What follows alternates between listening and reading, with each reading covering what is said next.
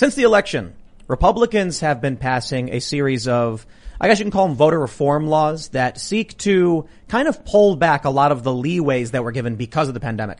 To make it simple, because of the pandemic, we made voting very, very easy, and with that ease comes a lot of insecurity. So a lot of Republicans have been saying, okay, let's pull back a little bit of the mail-in voting, let's reduce some of the hours. But for the most part, a lot of these bills still leave a lot of open space for Democrats. That's not stopped the media and Democrats from saying these are voter restriction bills because they want to retain every single leeway they got during the pandemic. Right now in Texas, there's supposed to be a special session where they're going to vote to actually have some of these reforms, but the Democrats have fled on 3 private jets to D.C. illegally to block what's called a quorum. So we're going to talk about this, and we've also got a bunch of other stories. South Africa it is getting crazy. I mean, the looting, the violence, the rioting is so severe. You're seeing videos of citizens just shooting at rioters. There's even videos purporting to show police officers joining in the looting. Now, I don't know if that's true completely, but there's a lot of accusations showing cops loading up vans. So maybe that's the case.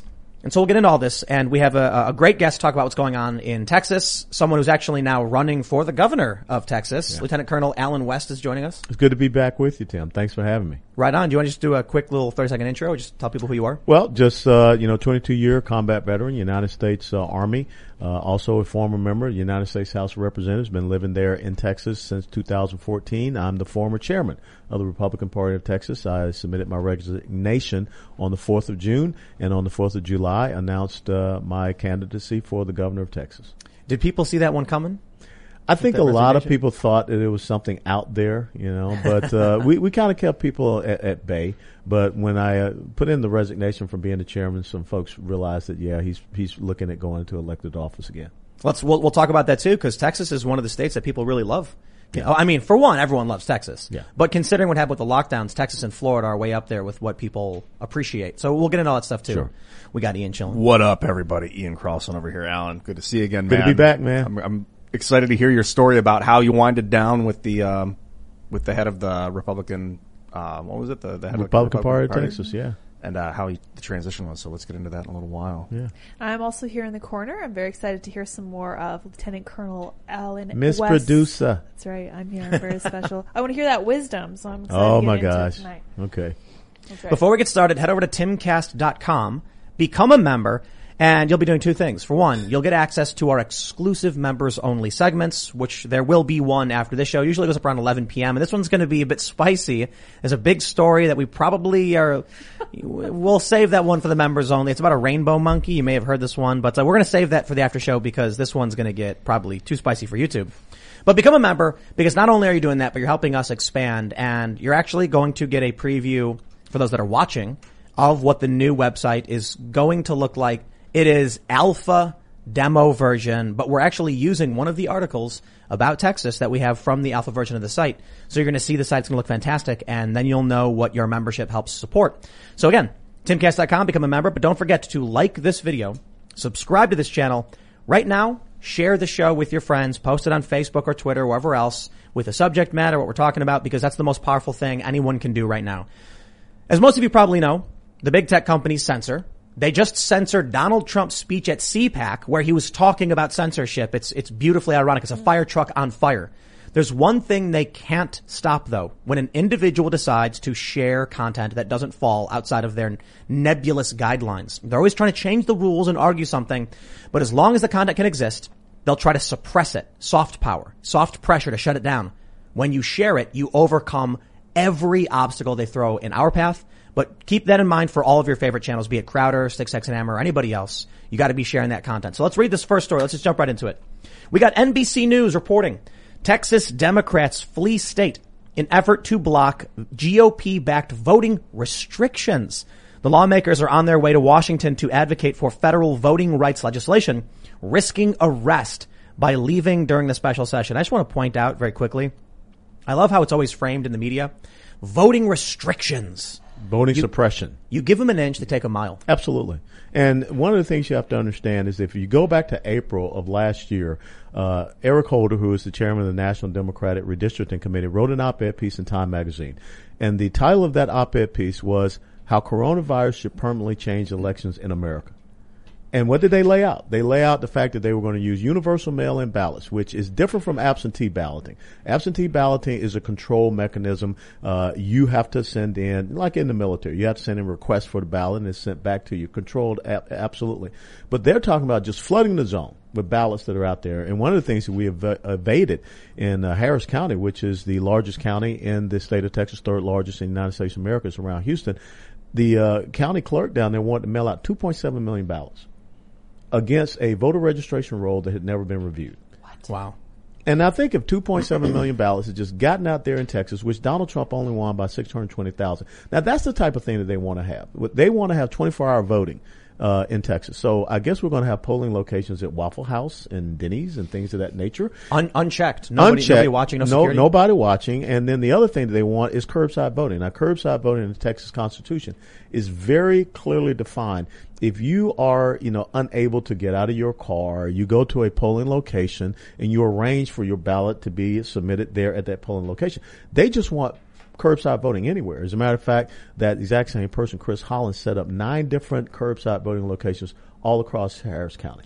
Now, those are the type of things that we're trying to eliminate from happening. Signature verification. Stop having poll watchers, Republican poll watchers, being bullied and not allowed to go in and do what they're supposed to do, watching the ballot counting process. But what is so funny, Tim, because I just flew up here to D.C. I was on an American Airlines plane. I had to wear a mask and everything. But there's a picture of these Democrats flying up here on the private jets, and guess who's sitting on the front row of one of those private jets without a mask? My state representative, Retta Bowers, throwing up the peace sign. So I really do feel represented. Thanks a lot, Retta. Real quick, I also bet to get on that plane, you had to show an ID. I bet they didn't. Oh, no, me? You. Oh, I had to show an ID. Right. Yeah. Were you able to board the plane curbside? No, I was not able to board the plane curbside, and I had to be on time. It was not a 24-hour window for me to board the plane. Did the plane come to your house unannounced without you asking for it and then offer you a ride? I don't really have a good runway. See, it's funny. I mean, obviously I'm being a little bit facetious, but with these voting restrictions, it eliminates a lot of the security. Basic security. Curbside, I mean, when during the primaries, when I was in New Jersey, I got a mail-in ballot for somebody who did not live at my house. And I don't know why. It was a legit full ballot, and what am I supposed to do with it? It's not mine. I don't know. It's election mail. I don't want to touch it. Yeah, but when you combine that with ballot harvesting, oh yeah, and the next thing you know, someone comes around and picks up that ballot, and then it is actually officially counted. See, that's what the left wants. And the other thing that I find so interesting is that these Texas Democrats, who are really obstructing the legislative process in the Lone Star State, they're up here talking about more federal control of elections. Well, the Constitution does not give the federal government any enumerated power. It has not delegated any power for them to run elections in the United States of America. There's no centralized control, but that's one of the socialist tenets, is nationalizing production, not just economic production, but also we see elections. They have to do it one grain at a time. Yes. They can't just come out. But this HR 1 that they're trying to do federally, it effectively nationalizes elections. And the point, this is lost on Democrats. It's the craziest things because it's not a Republican issue. It's basic American civics that each state has, the senators represent a state to the federal government because we are a union of sovereign states. Free and independent states. That's what the Declaration says. So each state has their election and determines who they want to submit as electors. Yeah. They want, I don't know where this myth or this lie comes from, but you have a very large uneducated population of people who genuinely believe a national popular vote makes sense because they don't understand that we are a United States of America. Absolutely. And it's a representative democracy. So now all of a sudden when you read H.R. 1, what does H.R. 1 says? H.R. 1 says that there will be no picture ID anywhere in the United States of America. Really? And there will be no voter registration roll review anywhere in the United States of America. Really? That there are going to be universal mail-in ballots. That's going to be the standard all across the United States of America. So basically, we're just going to mail out ballots all over the place, and people can fill them out like you just talked about. It's like treating our elections like a raffle. I don't know. You got to got a number on it, right? Congratulations, you won the prize. Well, what's so amazing, Tim, is, and Ian and I were talking previously, at the times that I served in combat. I was in combat trying to help people establish voting systems that now are probably better than ours. I mean, everyone remember the purple finger. Well, now, I mean, I don't think we have any way of really determining who's been voting out there. Where were you when you were trying to set up the voting system? That was in Iraq. I mean, in Iraq and then also in Afghanistan. We were trying to implement these democratic principles and fundamentals. And now here in the United States of America, we're eroding and undermining our democratic principles and fundamentals. We used to be the gold standard. Show me another country in the world that says we're just going to mail out ballots. Without checking. Without checking. That to me is absolutely insane. Well, it is insane, but that's how you get the one party control, which is exactly what the progressive socialists want in America. It's I look at, you want your voting system to be a well-oiled machine where each part of that process is mappable. You can track this piece goes to this piece, to this piece, to this piece. So when the ballot comes out, we know where the ballot came from. We know who sent it. We know who got it and why, whether they went in person or they got an absentee ballot, which has that chain of custody. Now it seems like they're just trying to turn it into a splotch. You can't track where things are going. You can't, we had that election, I think it was in North Jersey, where they found a big bundle of ballots all just tied together, absentee ballots, and that it made no mathematical sense. So this caused a federal judge to say, do over. Mm-hmm. We can't have that. How are we supposed to have confidence in a system? Well, you can't. And this is what has happened, and it's not coincidental. So at the same time that we're trying to nationalize elections and not have any picture ID, no signature verification on these mail-in ballots, we got an open borders policy. We got hundreds of thousands of people flowing into the state of Texas, or planes that are all of a sudden showing up in the middle of the night in Tennessee. Well, before we get into all that, I want to mention something about that. Those people get represented in the electoral vote regardless of whether or not they cast a vote. That's because the left does not believe that the census should be based upon citizenship. Yep. They want the census to be based upon numbers. And so they're flooding it in because they want to have what? They want to have those districts that will lean more so toward the Democrats. I think it was Tucker Carlson. He was saying that Democrats want illegal immigrants because they want votes. Something to that effect. I think it was Tucker. And the media went nuts. It's funny when you can tell when someone's over target, when they're like, oh, he's a racist and a white supremacist. And he's technically right, but he misses one piece of it. Democrats don't need illegal immigrants to go and vote. They just need the census. Yes. So in California, I think it was maybe Heritage. They said that California gets about one extra electoral vote because of the amount of illegal immigration in the state. Mm-hmm. The illegal immigrants are counted on the census. Congressional seats are then apportioned based on the census number, not the amount of citizens. Mm-hmm. And then you get electoral votes based on how many reps. And think about what you just said. What just happened in this last round of the census? California lost an electoral seat. And New York, I think, too, right? And New York, too. And guess who picked up 2? Texas. Wow. Nice. Right when you have the open borders and everything that's happening. And why did you see them remember, they pushed off the census, they pushed off the results, and as soon as Joe Biden gets in, what's one of the first things he does unconstitutionally by executive order, opens up the borders, and now we have the flood of people that are coming in. To be fair, though, California's got some pretty open border policies. I mean, they're offering up health care to illegal immigrants under a certain age. So, they ended up losing, I think, because of the mass exodus. But I'll also throw this out there as well. Texas did gain, but I think people are fleeing California into Texas. They are. And there are 2 types of people that are fleeing, not just California, but Illinois, New York, New Jersey coming into Texas and other successful red states. You have those people that have given up. They say, I'm tired of it. I'm a conservative. I want to go somewhere where I can live under conservative principles and policies. But then you also have the folks that are part of the transplanted workforce. When you pick up and you move a corporation or business, like we've seen State Farm, Liberty Mutual, Toyota North America, Elon Musk coming out of these places. And the key thing is that we've got to convey to these presidents and CEOs, tell your folks that if they want to continue to vote like that, stay. But don't come here to Texas, which you're trying to come here because you want to benefit from our economic policies. And the next thing you know, I call it the locust effect. Because California used to be a strong red state. Oh, yeah. Until 92, I think. Absolutely. And look what happened. Yeah. Have you ever seen that comic somebody made where Joe Rogan, he's walking from California to Texas, and he's carrying he's got a travel bag that says liberal policies on it. And then there's a cowboy in Texas whoa, don't bring that with you. Yeah, absolutely. And a lot of people down in Texas will say, we need to have a border wall, not just on the southern border, but also on the west side of Texas as well. And we need to have people turn in that blue card and we can give them a red card. Yeah, you got to vote this way. Yeah. I mean, I moved out of Philly and we're now basically in West Virginia. And I've got a bunch of people here, I went to a store. It was really funny. because they were talking about, oh, these liberals are moving out here and you can tell. And then I laughed and I'm like, yeah, I'm one of them. I moved from Philly. And then their eyes just like, oh yeah, they squint. And then I went, don't worry. I'm not going to vote for any of their, people because I'm jaded. And they went, oh, okay. All right. Well, vote Republican. And I was like, if they're good. I'm not playing those games anymore, you know? Well, you got to vote on principles. And I think that that's one of the things that you're looking at, that is happening in the country is that it is no longer so much about political party. It's about your principles and values. It's the ideology. It's the principle, the philosophy of governance. Because you can have Republicans that are progressives. You can have Republicans that believe in big government spending and things of that nature. As a matter of fact, the United States Chamber of Commerce supports open borders. Why? Because they want cheap labor.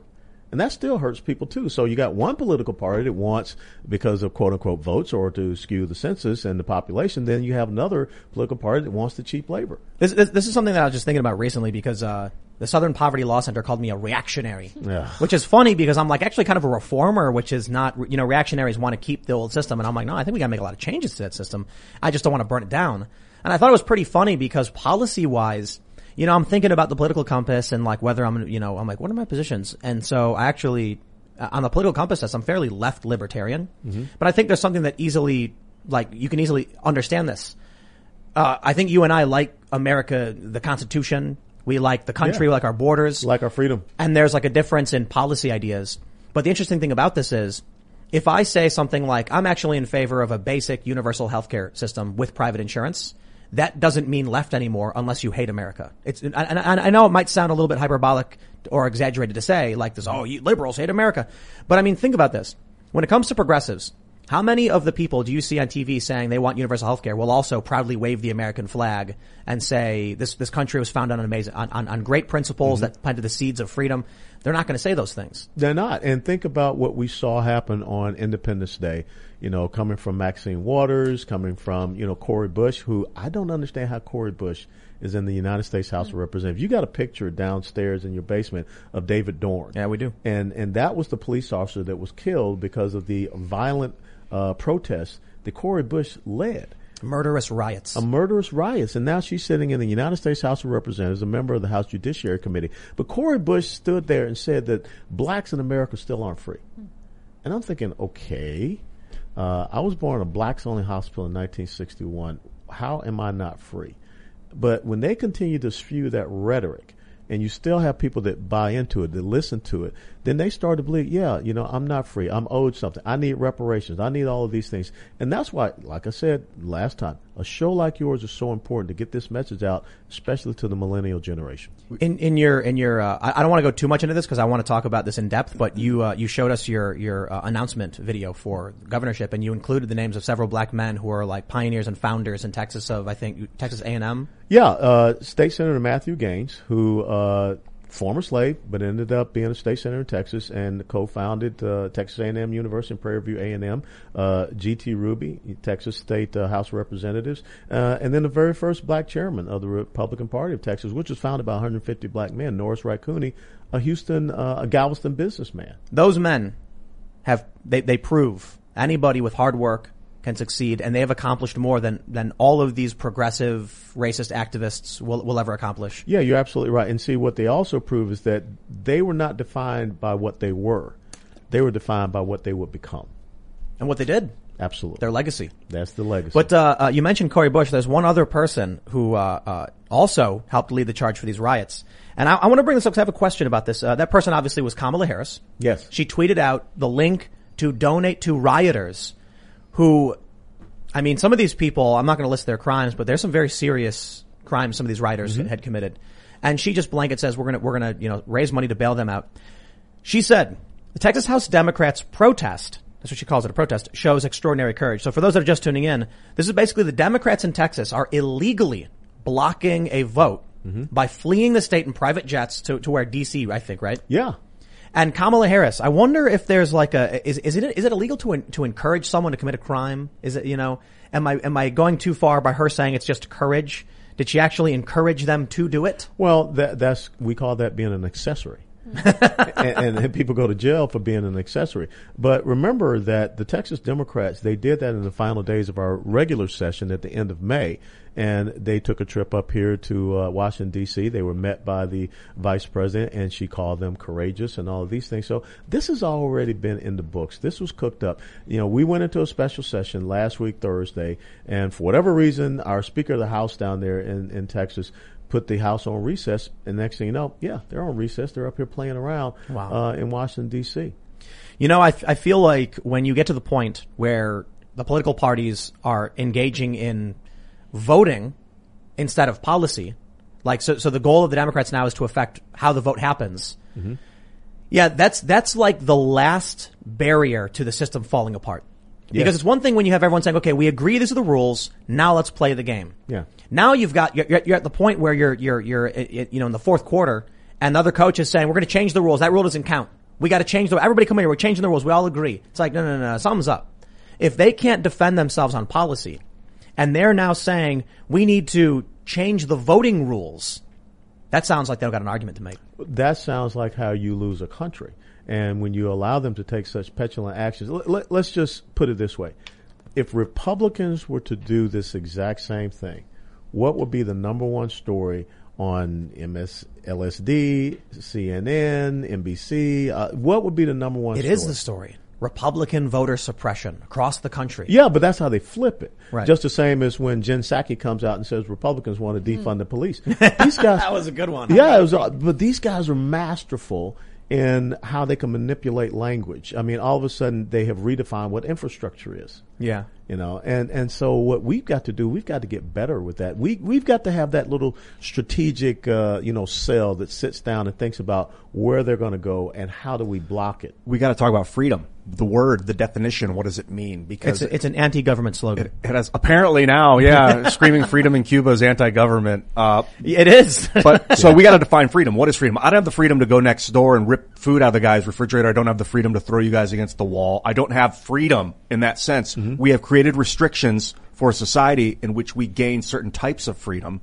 And so voter restriction in a lot of ways enhances freedom because it creates a restrictive system that works better than just a throw it against the wall and see what sticks type of anarchy freedom where let's put it this way, to help clarify your point. If you had an electrical current go into water, those electrons are just free to mill about. Yes. You're not going to solve any equations with it. But if you restrict the flow of those electrons, you can solve complex equations. Mm-hmm. Computers can restrict the flow, they restrict. And so I think about this voting stuff, and restriction is a false framing. They're trying to make it seem like Republicans are trying to take away people's rights. When in actuality, it's about securing the process, which guarantees your rights so that someone can't come in and steal it. For every unmatched signature, for every ballot that should have been rejected because it was late or whatever, that comes in, that negates your due diligence, the hard work you did to abide by the rules. Absolutely. But the thing is that let's put it in a historical context if we want to talk about voting. Who has always been the party that was against voting rights? Who has always been the party that was about voting suppression?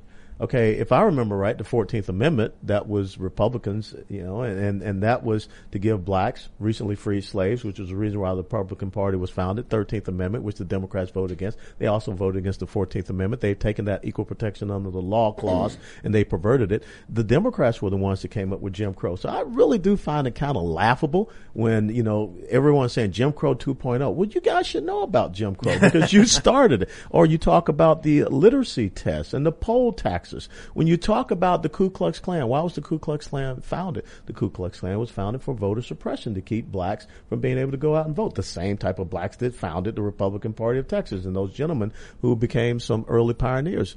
And so that's what we have to start doing is saying that, you guys have always been on the side of this historically. When you want to talk about systemic racism, it's you guys. Oh, they would know. I love that. Yeah. I love how they push the parties switched line. It's amazing to me that you have people who don't read the news, don't read history. They read headlines. They read headlines. I know a lot of people from Chicago. People I've known my whole life. And they tweet things like, I'll be talking to them, and they'll say, yeah, well, the party switched. And I go, when? Well, it was like a couple decades ago, the Republicans decided to be Democrats. And I was like, why? You know what? Yeah. Oh, no. They don't have an answer. I mean, certainly there are people who have come up with answers, but it's remarkable to me that by simply telling someone this, they go, got it. And they have no idea what it means. Mm-hmm. They have no idea about the history or the arguments. They just go along with it. And that's what they throw at you when you try to point that out. Robert Byrd, you say you're close to West Virginia. Robert Byrd, senator from West Virginia, was always a Democrat. He was also a grand wizard in the Ku Klux Klan. Uh-huh. And he's the exact same guy who eulogized him at his funeral? Joe Biden. Yep. And there's the same Joe Biden who referred to black men as predators. Now, when Joe Biden's standing there in Tulsa, Oklahoma, and he's talking about the riots that were there and the murdering of blacks and the destruction of Black Wall Street, he kind of missed this little great historical anecdote that it was the Democrats who did that.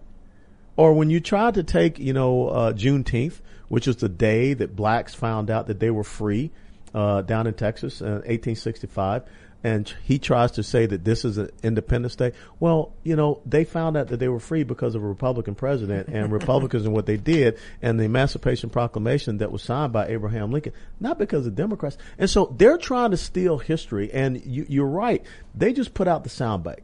And so, yes, the party switched. And people just say, okay. And the more you say that, people start to believe it. But when you anecdotally think about this, Tim, the longest filibuster in U.S. Senate history.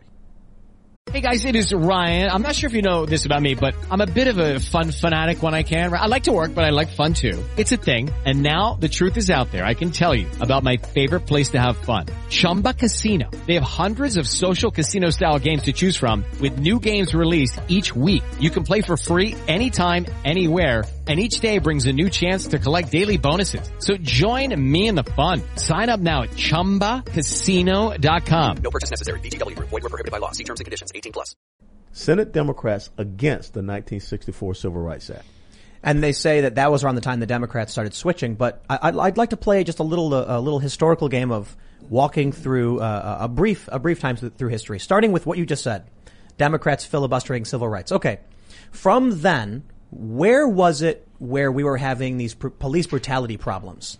And still to this day, the left says there are police brutality problems. Well, it's New York, it's L.A., it's Chicago. Who runs those cities? Yeah. They're not run by Republicans. You look at redlining and blockbusting. Where were those policies implemented? Mm-hmm. Why, that was Chicago. I'm sorry, I thought Chicago's been Democrat since the 20s? The greatest amount of failure is in all of these Democrat cities. The greatest amount of crime, even though they try to say Republicans defund the police, the greatest amount of black-on-black killing is in cities that are run by Democrats. But yet I have yet to see, Ms. Patrice Cullors of, Black Lives Matter, the avowed Marxist. It has 3 multi-million-dollar properties. I barely have a house, like $450,000. But yet I've never seen her go to Chicago, Detroit, Atlanta, D.C., Philadelphia, or any of these places. I got to correct you though. I think actually she has 5 houses. Oh, but wow. they're not. Shame on me. But they're only like $500,000 each, and one of them's over $1 million. I could be wrong though. I think it's 5. Okay. Well, I know there's 3 that I thought 3 were multi-million. Maybe the other 2 kind of bring the value down. I think what happened was people reported she had a multi-million-dollar house empire. Okay. But I'm pretty sure a lot of them were like $500,000. But I thought Marxists were all about wealth redistribution and you thought, right? Spread. How many people live in that house? I mean, shouldn't she have like whole families living in the house with her? It's do as I say, not as I do. We there was a story a while ago. We looked up the data. Washington Post ran the data. The crime per capita and the crime by population. And the funny thing is, when you look at crime by general population, it's like number 1 is New York. But sure, it's not really fair to look at the top 10 cities and say who has the most crime. Aha, New York. Mm-hmm. Well, yeah, New York's got a massive population. We need to look at per capita.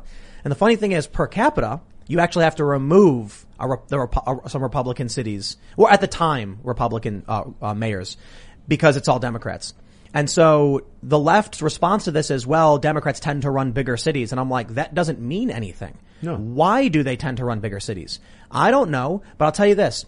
If I can grow up in Chicago and you've got Democrats running it for generations and they've not solved these problems of racism and blockbusting and redlining and segregation, when will you be like, we need to stop voting for these people? Because remember that movie Shawshank Redemption? Oh yeah, great movie. Love it. Remember when Brooks, he had been there in the institution for so long, then finally he got to be free.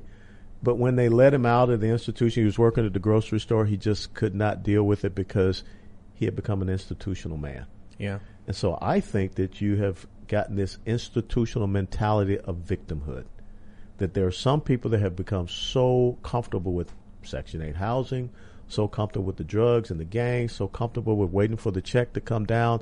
You know, you start to look at a lot of the fast food restaurants and places like that. They're suffering because people are getting paid to stay at home and not work. I think that we have this dependency cycle that is happening. And when you read Alexander Fraser Tytler's, his, democracy cannot exist as a permanent form of government, you read that cycle. The cycle starts with dependence, but then as you go through it, you end up coming right back to dependence. And I think that is what is happening. And one of the critical points is that you get that apathy. And that's what we see happening here in the United States of America, where people are just comfortable. They're complacent in being a victim. And that's what yesterday I opened up CPAC on Sunday, and I said, we got this choice to either be victors or be victims. And what conservatism, what America was founded on, was the individual is a victor. One thing I think makes everything a bit easier is now that the Democrats have started admitting they're all racists and white supremacists. So you have people like Robin DiAngelo, and you get these TikTok videos where these are all progressive, ultra woke people flat out saying they're racists and white supremacists. And I'm like, thank you for admitting it. We've long suspected it. But I think, as many people have pointed out, it's like the soft bigotry of low expectations. Yeah, absolutely. Or I think it's, as Carl Benjamin calls it, white supremacists with guilty consciences. Well, Shelby Steele wrote the book White Guilt. And all you folks out there, if you haven't read Shelby Steele's book White Guilt, you should read it. And that's how, I got to tell you, white folks get hoodwinked. Y'all getting hoodwinked, man. I mean, someone comes up to you and says you're a white supremacist racist, you just say, yeah, get out of here. I mean, stop this. Please don't call me that.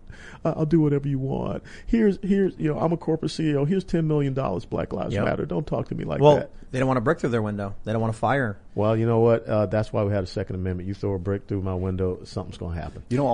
We had Yeonmi Park on the show. She's a North Korean. She escaped North Korea, basically. Was that the one that talked at the school board meeting here? Ooh, no, that was Asra. Okay. Well, I don't know if she talked here, but she's the one fighting at schools. Yeah. Yeonmi was a North Korean defector. And she was saying how freedom is terrifying, hard, and scary, and she almost went back to North Korea when she had finally received freedom for the first time, because she didn't know what to make. She didn't want to make the wrong decision, and she was so used to being told what to do. So I think these people that are institutionalized have a similar life experience where, the opportunity of freedom is you could destroy it all. You got to grab it yourself. They will vote to maintain those institutions. Yes. And the Democrats, I think, are trying to not necessarily, I don't think it's as overt, but I think it's a pressure. They're applying a certain pressure so that in a long enough amount of time, they will generate more institutionalized voters. So I think what's interesting is there's long been this trope that Democrats want Hispanic voters. And they're going to bring in illegal immigrants because they want to give them, they're going to give them a path to citizenship. The interesting thing is that when you see in South Texas how the Hispanic areas actually voted Republican. And I know. And in Miami. We've done an incredible job of flipping the Rio Grande Valley. For the first time in 36 years, we have a Republican mayor down in the Rio Grande Valley. We have a 19-year-old city council member, Roman Garcia, in Kerrville, Texas. But you just brought up a great point. And this, I'm not really smart. The Army teaches you to carry 3x5 cars for all you know. That is you smart. Back to. But I want to share this quote with you all and with the audience. The uncontested absurdities of today are the accepted slogans of tomorrow.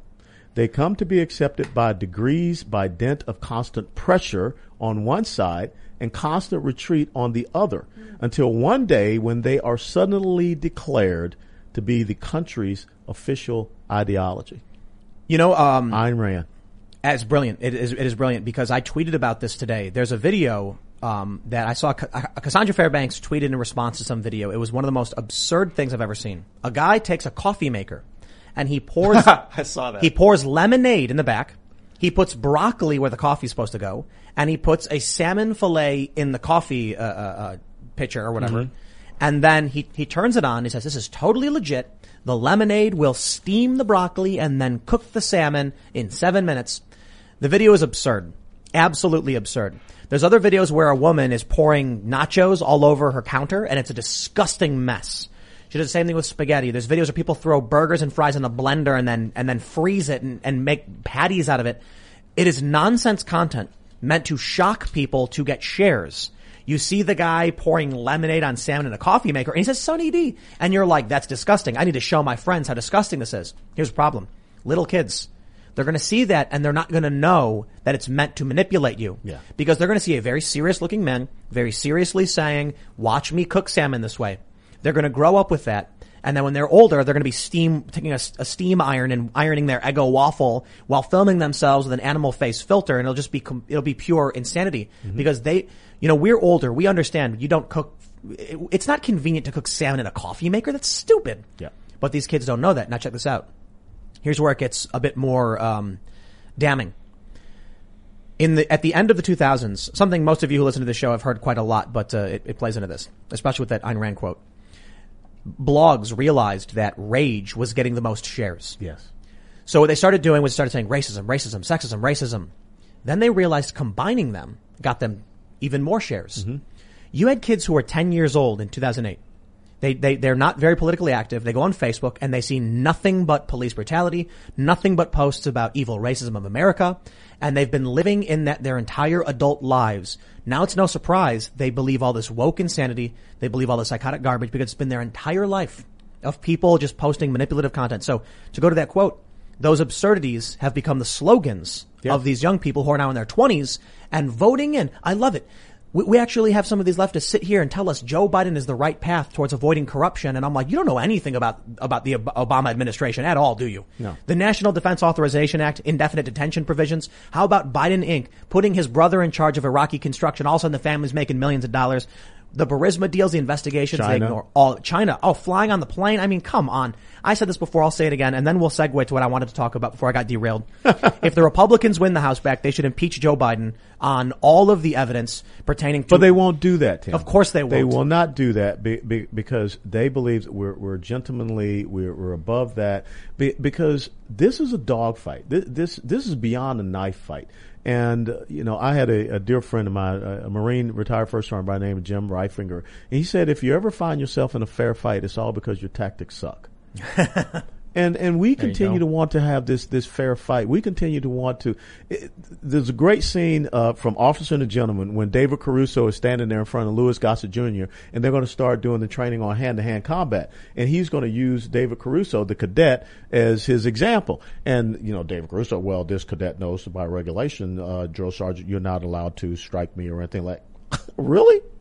And Lou Gossett puts him down into a chokehold. Yeah. And that's what Republicans are. Republicans stand there, and if you read Saul Alinsky's rules for radicals, you know what one of the rules are? To constrain your enemy into their own principles and values. And so that comes back to what is happening at the border. You have a federal government that has completely abdicated its constitutional duty to protect the sovereignty of the state of Texas and the United States of America. And we're sitting around talking about, well, we really can't do anything about it because we don't have the ability as a state. The Constitution says that you can protect yourself when the federal government abdicates their duty. This is interesting because the way you're describing it, it sounds very much like the old trope of the Revolutionary War. The Crown was very much looking for a regimented battle on the, on the standard front. We didn't play that way. We didn't play, and it's fun. I was watching Last of the Mohicans. That's why I was loving. I was loving your little flintlock pistol. And you're right. I mean, we were the original guerrilla warriors here in North America. We wanted to win. It was because I was talking to some Occupy activists back in the day, and they were talking about something. I can't remember what it was, but I said, "Do you think that the Ninja Warrior would walk to the front gate and then challenge the war? Hello, your Imperial Guards! I must defeat you. Then I can go into the feudal lord's room."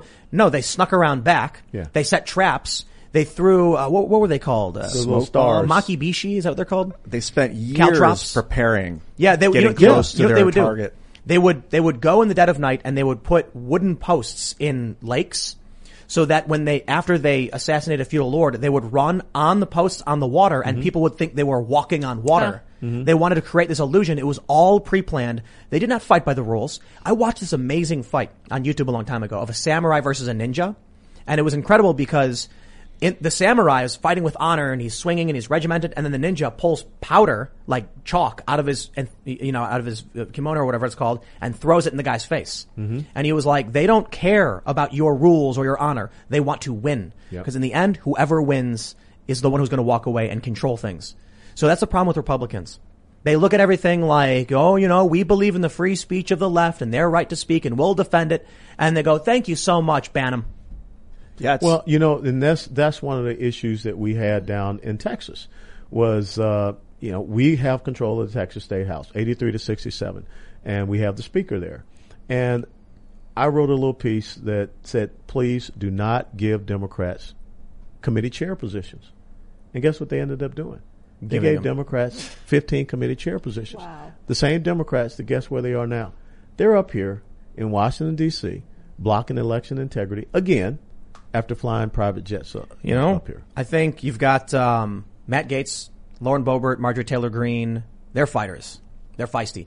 And then you got, Ted Cruz is pretty good, Holly's pretty good, and Rand Paul's pretty good. Mm-hmm. But in terms of feistiness, you got very, very few, if any, Republicans. But I'll tell you this, Democrats, man, they literally defended rioters who burned down buildings and tried to bail out the people. You have a rioter that resulted in the death of someone that is a member of Congress. Who? What happened? Cori Bush. She led the violent riot that ended up with the death of David Dorn, the picture that you have down in your basement. But she also led the riot against Patty and Mark McCloskey in their homes. Yeah. And now she's sitting on the House Judiciary Committee. Now, but yet, if you are a Republican and you say something that the Democrats don't like, what is Nancy Pelosi do? Strips you of your committee assignments. What does Kevin McCarthy do? Well, that's the problem. Agree. And look, there's good and there's bad here, because when Steve King came out and said something about white nationalism on Twitter in a positive light, the Republicans had no problem saying, we don't want none of that. Yeah. You get out of here. That's right and wrong. Right. But what we have to also do is look at the other side and say, really? Maxine Waters can stand up and encourage people to commit acts of violence against Republicans or members of this administration during a criminal trial in Minnesota? Yes. And say we're going to do more unless we get what we want? Yeah. I mean, that is shocking. And nothing happens. It's like civil disobedience, but it's a little different. Telling people to sit on a road and block traffic, you could say that that's violent because you're impeding and disrupting people's daily lives, so that's a form of violence. But telling people to burn buildings is different than telling people to revolt against the system peacefully. Well, violence is causing harm to someone or something. Or not sitting in the street. Gerald Nadler, who is the chairman of the House Judiciary Committee, when he was asked about Antifa, he said, it's just a myth. Really? So in other words, you're consenting, you're condoning it. It's called terrorism. Yes. When Maxine Waters showed up and said, unless we get the verdict that, is right, we're going to be out here, we're going to push harder, we're going to do more. I mean, we all know what happened in Minnesota the last time. We all know what happened with you have like 23 plus deaths or whatever directly associated with the riots and then some peripheral deaths. And she says she wants more. The people of that city knew exactly what was going to happen. They said so in interviews after the fact. I was scared these people would show up at my house. That's terrorism. That is terrorism. Or, let's put it out there. The only person that lost their life on January the 6th was shot in the back by a Capitol Hill police officer. But she was shot in the front somewhere in the neck or shoulder. But we still don't know who the Capitol Hill police officer is. Now, if that was on the left, they'd be going apoplectic right now. Oh yeah, definitely. Yeah. Well, let's talk about what's going on with the border, though. Yeah, we were talking about you said that the Biden administration abdicated in terms of border policy. How exactly would you describe it? You have a constitutional duty to protect the sovereignty of the United States of America and the sovereignty of a state that has a 1,200-mile border. So when you come in by executive order, not by legislative process, which first and foremost is unconstitutional, to say that we're going to implement an open borders policy and just allow illegals to flow right through.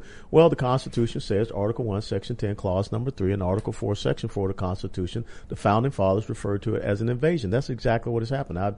You saw the video of me down on the Rio Grande River a week ago. 2 a.m. in the morning. A guy shouts across from Mexico, I've got 80 ready to cross. Wow. And guess just fares them across. We've got a few really interesting developments. One is, I think, what do we have? Florida sending troopers to Texas? Yeah, but see, the thing is, Tim, we have a National Guard in Texas, 19 to 20,000 strong. You mobilize your full National Guard. You put them down there to show that this is a deterrent. You make sure that you block the infiltration routes, because what is happening is that we're focusing on those crossing points where the women and children are being funneled across. But what we saw when we were down up the river, you could see the flickering lights, and I put on the night vision goggles, and you saw the other folks coming across. Now we're talking. Those are the getaways. Well, let's talk about one of the other developments too. There are some states sending in troops or National Guardsmen, but we have this story. But what powers do they have? It depends on what the state Texas is going to allow them to do, right? Well, that's right. What I'm saying, they're not allowing them to do anything, because Right. guess what I saw? I saw National Guard troops watching those people come across and helping them out of the rafts into Texas. Is that Well, Texas wait, National let's- Guard or let's- Federal National Guard? No, it's Texas National Guard. But we do have a story I want to pull up. Yep. This is from Timcast.com, and for those that are wondering, this is the alpha version of the site, which is alpha, mind you, but it still looks really cool. Texas sheriffs sue Biden admin for restricting ICE amid border crisis. Yes. So it sounds like it's not just that they're not doing anything; they're actively hindering They are. the attempts. They have told Customs and Border Patrol, they are telling ICE, do not do your job. ICE is there to deport people, and ICE is being told, don't do your job, don't deport people. So what are these constitutional officers? That's the interesting thing, the difference between a sheriff and a local municipality police officer. Sheriffs are constitutional officers. And so they're standing up and saying that you are obstructing my duties as a constitutional officer, because you are allowing these people or telling these people not to do their job, and so therefore they're bringing a lawsuit against the administration. The allegations are scarier than just that. Check this out from the article. According to the lawsuit, the Biden administration's February 18th memorandum has blocked ICE officers from taking illegal immigrants into custody who have committed crimes like human trafficking. Yeah. They say, quote, since the issuance of the February 18th memorandum, ICE officers have been unable to take custody of or issue detainer requests for dangerous criminal aliens whose detention is mandated by the Immigration and Nationality Act. Specifically, detention is required for aliens who have committed or been convicted of numerous crimes other than aggravated felonies, such as crimes of moral turpitude, crimes involving controlled substances, human trafficking, money laundering, and certain firearms offenses. Now that's amazing. I mean, And look, sexual assault. if Biden was going to say something like, we're helping refugees, go ahead and arrest all those guys, I'd be like, oh, those Democrats trying to find some way. This is like, the human traffickers, let them go. Yeah, well, that's what I saw happen. You saw the human smugglers that were the ones pulling the rafts, because at that point in Roma, Texas, the Rio Grande is about waist deep. They were pulling the rafts across, and they continued to do it until all of those folks were ferried across. Tim, we have had people from 160 different countries. Hello, it is Ryan, and we could all use an extra bright spot in our day, couldn't we? Just to make up for things like sitting in traffic, doing the dishes, counting your steps, all the mundane stuff. That is why I'm such a big fan of Chumba Casino. Chumba Casino has all your favorite social casino style games that you can play for free anytime, anywhere with daily bonuses. That should brighten your day a little. Actually, a lot. So sign up now at ChumbaCasino.com. That's ChumbaCasino.com. No purchase necessary. VGW Group. Void where prohibited by law. See terms and conditions. 18+. Detained. Now, those are the ones we detained, not the ones that got away. We have people that are on terrorist watch lists. In the Del Rio sector, they've detained people from 72 different countries. This is a national security issue that is happening down on our border, and it's going to affect what is happening not just in Texas, but all across the United States of America. We're not even talking about the fentanyl that is coming across. Wow. You know what it is? It's really simple. We were talking about HR 1 earlier. You know what? There's something else in HR 1 we didn't bring up, and that's they want to lower the voting age. Yes. Why would they want to get people with no experience in politics or national affairs to be voting? Just what you said. They just bombard them with the headlines, and then they go out and they vote for them. I was covering a story a couple of years ago during the migrant caravan crisis. And you get the standard line from the left about refugees and things like that.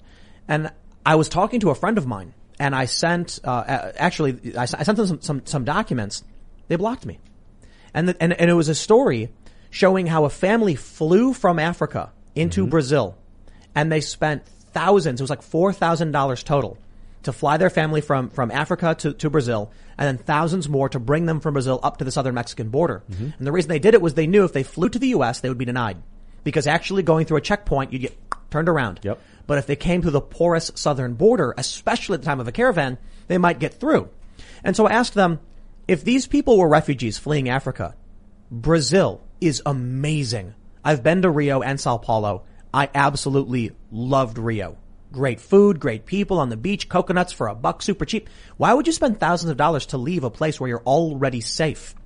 And I'll tell you this, probably because you got Bolsonaro down there who's not playing games. Yep. And they knew the Democrats would probably give them a free pass. Well, look at what has happened. And America is awesome, by the way. America is awesome. And so the president of Mexico and the president of Guatemala both have said, and the president of Guatemala said it directly to Kamala Harris, you guys caused this problem. The policies were in place that kept this under control. Then you come in and change the policies, and now you have this flood. So don't come down here, talking about this issue, and going down saying, well, it's climate change. That family did not leave Africa because of the weather. Okay. All right. Yeah, no. And you ask them, they don't say that. This is the funniest thing. They say, I love that line from, AOC when she was questioning, I think Homan was his name? Tom Homan. And she's like, legal asylees have broken no laws. And then he just names the laws like actually they violated something. He just does it really dry. But these people say they're legal asylees and they mention the climate change thing. Kamala Harris like it's because of climate change. Did you ask him? One person interviewed, I think this was by a French news outlet, I think it was AFP, said, I miss Buffalo Wild Wings.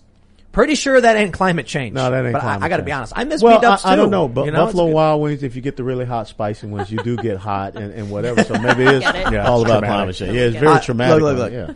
This person was in Mexico in the caravan, and they were interviewed. Vox.com, VOX, covered this, that they said, I miss Buffalo Wild Wings. I just busted out laughing because I'm like, I feel you. Like, I love me some B-dubs, but Mexico City has B-dubs. Yeah. So what you're saying still makes no sense. But think about this also. This is all about, coming to seek asylum and they're living in poverty and, they're being threatened by gangs or whatever.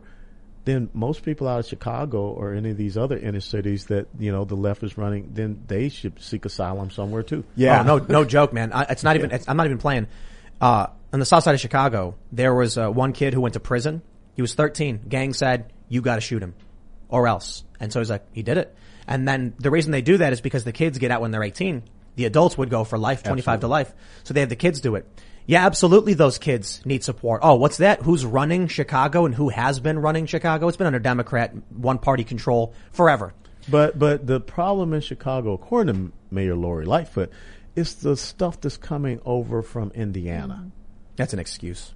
Well, of course it is, but that's what they are all about. And we allow them to get away with it. And so this is not, I just been doing some reading about remittances that are being sent back out of the United States by illegal immigrants. Mm-hmm.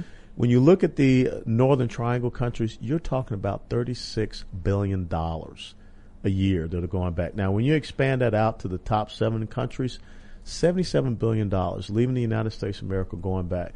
Wouldn't it be great if we just taxed these remittances? Let's just tax it at the highest income tax rate that the Democrats want so the illegal immigrants can give their fair share. What's a remittance? Yeah. What is that exactly? This is the money that they send back to their native countries. Oh, so they come here illegally, they work, and they send money out? And they send money out. Okay. With no, penalties whatsoever. And often no taxes because they make money under the table. Absolutely. And it's a very serious problem. So when you look at places like Detroit where they've lost a lot of jobs, money leaving an area is bad for that area because you're taking away a trade medium. It causes all sorts of problems, especially when it's done abruptly. For people to come in, they are effectively extracting value from this country. It's the same problem. It's a very similar problem to when we outsource a lot of our jobs overseas. Absolutely. Money will be spent by you, Ian, on a brand new fancy watch at a local store, and that money is instantly internationally transferred to another country, be it through the business owner, or in the instance of this with the remittances, people working there will get paid and then send the money out of the country. Not to mention the depression of wages, so that in the inner city communities, these young teenagers, black, Hispanic, they don't have the opportunity to get these jobs because they're going to someone that is here illegally. So it is a vicious cycle that we're creating in our country. I feel like we got to define the word refugee right now, because if someone's really fleeing terror, then I think we have a duty to house them at the very least. But if someone's mean to you, it says mean words, that you're not a victim. Well, they're coached. They're coached what to say. And if you follow the money trail, there are a lot of leftist lawyers that are going into these countries and they're giving them the talking points. And the interesting thing, guys, is that they will go and surrender to they know who the federal Border Patrol agent is. That's who they surrender to.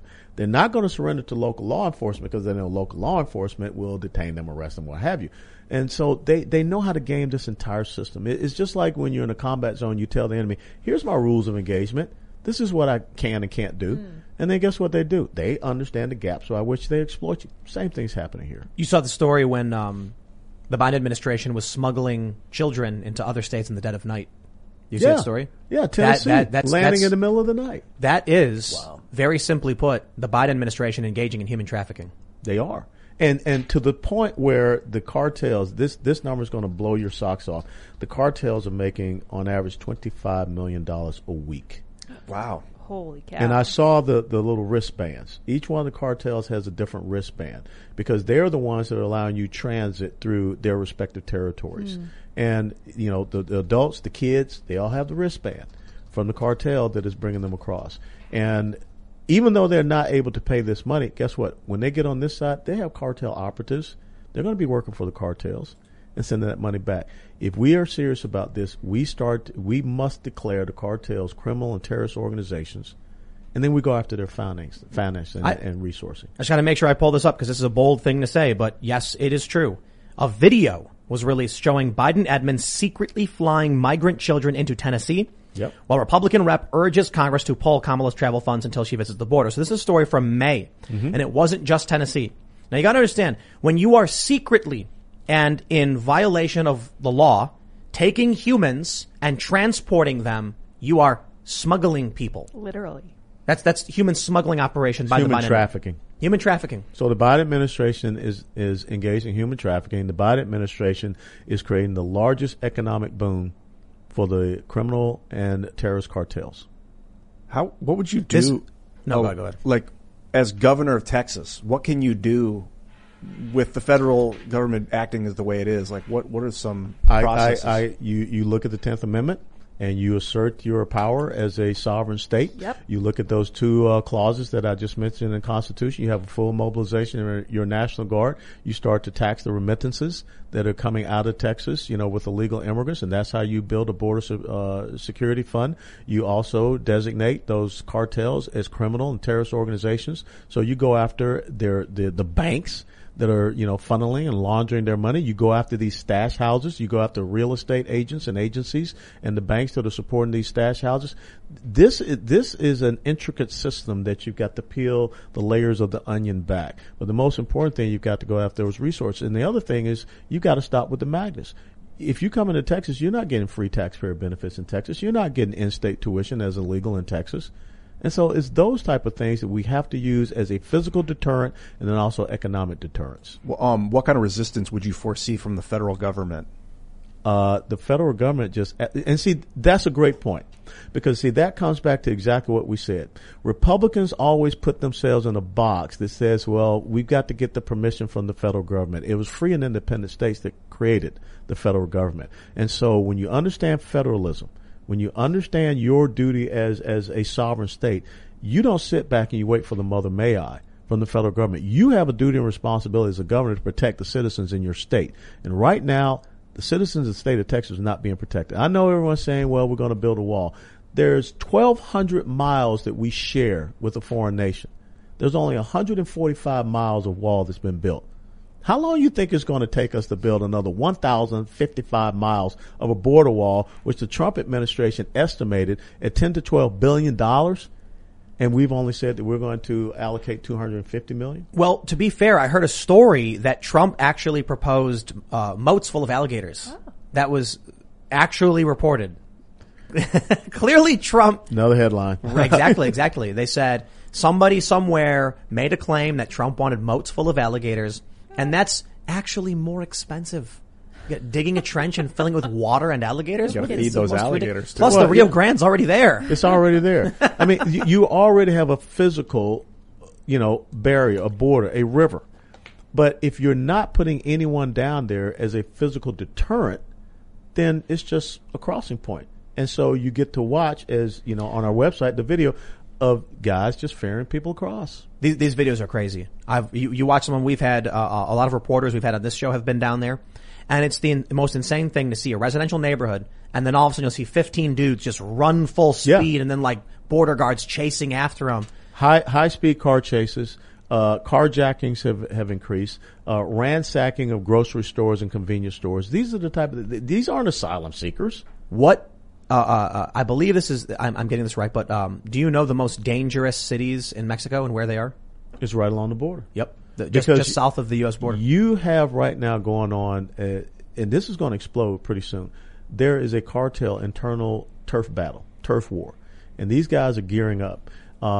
Because there are certain cartels that want to expand the drug trade, fentanyl and what have you. There are certain cartels that are only in the human and sex trafficking, and there are certain cartels that want to bring all of that together under their control. There are some incredible videos that show some of the massacres and so how some of these bodies are just laying out in the streets all over the place. You can go down and you can be on our side of the border and you can hear the gunshots. It reminds me, Iraq, Afghanistan, you can see the flashes. This is what's happening just on the other side. And I guarantee you, if they are having an internal border fight between the cartels on the south side of the border, that's going to spill over to our side of the border. And there are people who have houses just like right there. Right there. Right on the border. They live in terror every day. I mean, think about this, Ian. If you know that a cartel member is going to come up to you and say, if you say something, we'll kill you. My first thought would be to move. My first thought would be say where are you going to go? Yeah. Who's going to buy your house? I don't know. I mean, that would be my life's goal at that point. Would be first, head down, don't say anything that gets me killed, and then second, I gotta get out of here. This is America. And just imagine, okay, this is no different from ISIS and the Taliban operating, and we're allowing them free reign and free control of our border control. How do we stop it? Well, hold on. What do you think would happen if one of these guys in these houses took a weapon, saw one of these cartel members and fired on him, killed him? What do you think would happen to that person? You know what's going to happen. Was he armed? Was it an unarmed person? How do you know he was a cartel member? What have you? And that's why I said we have got to designate them as a criminal and terrorist organization. And if you are working with the cartels, that's a felony offense. You're going to jail, and you ain't going to see daylight. Didn't what was it? Fast and Furious? Weren't they working with Obama's administration was working with cartels to run guns into the U.S. Well, Mexico? I mean, absolutely, because what they wanted, and Brian Terry, the Border Patrol agent, lost his life because of that gun running scheme. Now, of course, if you say Fast and Furious to most millennials out there, they're going to think of Vin Diesel. Yeah, how convenient. Okay. Good job, government. Yeah. Way to mask your behavior. They wanted to track the weapons, how they were moving. And they gave weapons. I almost just don't believe they were that stupid. Let's give guns to all these people. That'll help us stop them. No, yeah, that's what they did with ISIS. But too, what they really wanted to do was they wanted to say that we've got a gun problem in the United States of America because we have straw dealers that are selling guns. Not the government. We're going to try to create the straw man and say the gun distributors and manufacturers doing it, and then we can therefore shut down the gun manufacturing industry here in the United States of America. But look, what the Obama administration did with Fast and Furious was the exact same thing the Obama administration was doing in the Middle East, in Syria, and then also in Libya. I mean, the whole thing that happened in Benghazi was because we were trying to negotiate and get weapons back from the folks that we had supported, Islamic jihadists, against Gaddafi, and we were going to send those weapons into Syria. Yeah, the U.S. has a problem with kind of doing that, you know. Mujahideen, for instance. Mm-hmm. Oh, yeah. We don't have a good track record of picking folks. Hussein's Ba'ath Party, we disbanded the Ba'ath Party, and then they all became Al-Qaeda, basically. Or was it ISIS? I don't remember. At first it was the Fedayeen, and then it became Al-Qaeda in Iraq. I was there. And then ISIS? ISIS came when you create a void, much the same as we are doing now in Afghanistan. If you create a void, basic law of physics, someone's going to fill that void. And so if you had just left a residual force, kind of like a strike force, to keep the other side at bay, not worrying about democratic institutions or what have you. And so ISIS came in, and we knew about it. As a matter of fact, al-Baghdadi was once in our custody there, and he was released. And was that under Obama? Yes. Amazing. Yeah, it seems like Obama didn't really have the desire to end ISIS. He didn't have the desire to do anything. Yeah. And Joe Biden is stepping in and doing the exact same thing. And so you're going to see an incredible bloodbath in Afghanistan, just as you saw in Iraq, just the same as you saw in Vietnam. Remember the killing fields of Pol Pot? Oh, yeah. Okay. Exact same thing is going to happen. I've already had a couple of my former interpreter translators in Afghanistan ask me for letters of recommendation so they can get out. But you know what's the interesting thing? they could probably get to the United States of America quicker if they could pay to go down to Brazil and come up, through our poor southern border, than to try to go to the embassy and get them to do the right thing for these young men and young women who helped us as interpreters and translators and getting them out of Afghanistan. They are truly under attack, and they will be killed by the Taliban, by ISIS, or whoever comes back into power. And guess who also is moving into Afghanistan now that we have precipitously left? China. Oh, I've heard that. China has taken over Belt and Road Initiative. Yeah. But Trump wanted to leave earlier. Trump's initial deadline was May, and Biden pushed it back a little bit. Yeah, but see, the thing is that anyone will tell you all you have to do is leave a small residual force to keep the other side at bay. Leave a small special forces type of force that can make sure that they'll come in and once again reestablish the sanctuary. I think, we had Sean Parnell on the show, and that's ultimately where we came to, where he was saying we can't stay there forever. The United States can't just be sitting in this country, but a small team, something to do exactly what you're saying. Absolutely. I mean, we're not talking about leaving a large million-man force like we did in Germany for, 50 or 60 years.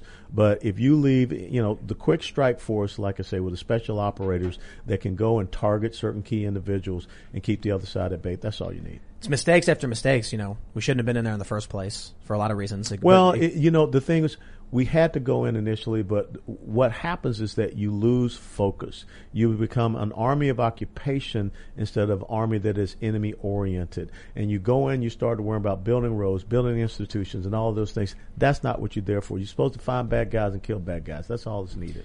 And now where are they going? Syria? Who? The bad guys? No. Biden's moving troops. Who knows? Who knows? I don't think he knows. I agree, and I don't think that I don't think the Biden administration is going to be too focused on helping Americans. I think it's going to be more of what we see with many other presidents, focusing on foreign policy and kind of disregarding what Americans need in this country. Notably, of course, our own border security seems to be a mess, and it's just the same as the pipeline.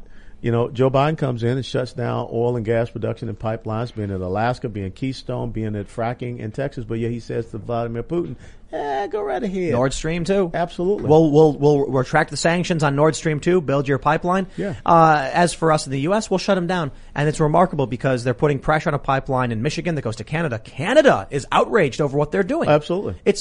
We're breaking contracts with them. And it's remarkable that we had the crisis we had in Texas with the freezing. Oh man, if we can talk about that. Oh yeah, but you also had the Colonial Pipeline hack. Yes. Now is not the time to be hurting American energy independence. No, it's not the time to be hurting American energy. Never is, really. No, it's not. And now it's not the time to be talking about the Green New Deal and all of these type of things, because what happened in Texas was that 26% of our energy distribution plan was in wind and solar. About 23% wind, 3% in solar. And what happened we knew this was coming 10 days out. Well, the wind turbines froze and the solar panels froze over. And so all of a sudden what was supposed to be 26% of your energy distribution plan dropped down to 3%. And there was no backup because no one had done any winterization checks on a lot of the natural gas plants, and we had shut down a lot of the coal fire plants, which we can look at clean coal to be burned out there. That was the big failure. Was they didn't do winterization. They didn't do the winterization. No preventative maintenance checks and services. And you know what my bet is? Just my opinion. I haven't looked into it, but I'm willing to bet climate change. The people who are building those wind turbines were probably like, we don't need to worry about freezing. This is Texas. The climate never changes. Well, yeah, we're good. Yeah, well, and the other thing is that we heavily subsidize those systems. And look, in a free market system, if you want to be a reliable energy source, stand up on your own. Yeah, I'm a big fan of wind, solar, but we don't have the technological we don't have the efficiency for one. Not yet. To go as big as they're going. Now, some countries have gone really, really big with wind, but people don't understand is that you have to subsidize a lot of it, or you have to get energy elsewhere because there's not always wind. You know what I mean? And the challenge is batteries, transportation. Mm-hmm. And so it's not so simple. And one of the things, there was somebody who posted this on Facebook. They were like, they said something ridiculous like the reason we're not getting rid of fossil fuels is because the Democrats and the Republicans are beholden to massive corporations and they just want to make money. And I responded with, the real reason we're not getting rid of fossil fuels is that the energy return on energy invested for everything else except for nuclear doesn't provide enough energy. The amount of energy going into these systems that's not petroleum save nuclear isn't enough. And the other thing is that even with the green systems, the wind and the solar, guess what you use to push it through the system? Natural gas. And people really don't understand how much petroleum is used to build solar and wind and also in this. And all the plastics, petrochemicals. Yeah. It takes a lot of petroleum to even build. And so the question I'm asking people is, look, I love the idea of renewable energies. Geothermal, tidal energy. Ever hear of tidal energy? Yeah. There's tidal different ways to energy utilize that. is reliable. The tide comes in, tide goes out, and you capture some of that energy. The problem is, how much petroleum do you use to build those systems? Absolutely. And how long will it take to pay back and offset that carbon? And will you actually produce enough in the long run? Will the device last long enough? In a lot of circumstances, the answer is no. Producing solar, for instance, not necessarily efficient enough right now. Yep. There's a lot of cool things we've done with mirrors on those saltwater vats to produce steam energy. There's smart things we're doing. But it's not going to give But us they're that. blocking nuclear power. Yeah. It's like you've got a clean solution with a massive energy return, and they're like, no, not that one. Because, they don't care about the climate. They care about power. Absolutely. And control. Yep. That's it. Man, let's, we were talking about the Middle East, and we have another story which I find fascinating, is the mayor of Miami has asked for a U.S.-led intervention into Cuba. Did you hear this? No, I didn't. But I think the last time we tried that, it was something to do with pork. Bay of pigs. Pigs. Oh, Right. man. Yeah. John Well, Kennedy. so we got these big protests erupting in Cuba. I love this one. They're yelling freedom, down with dictatorship. And what does the media say?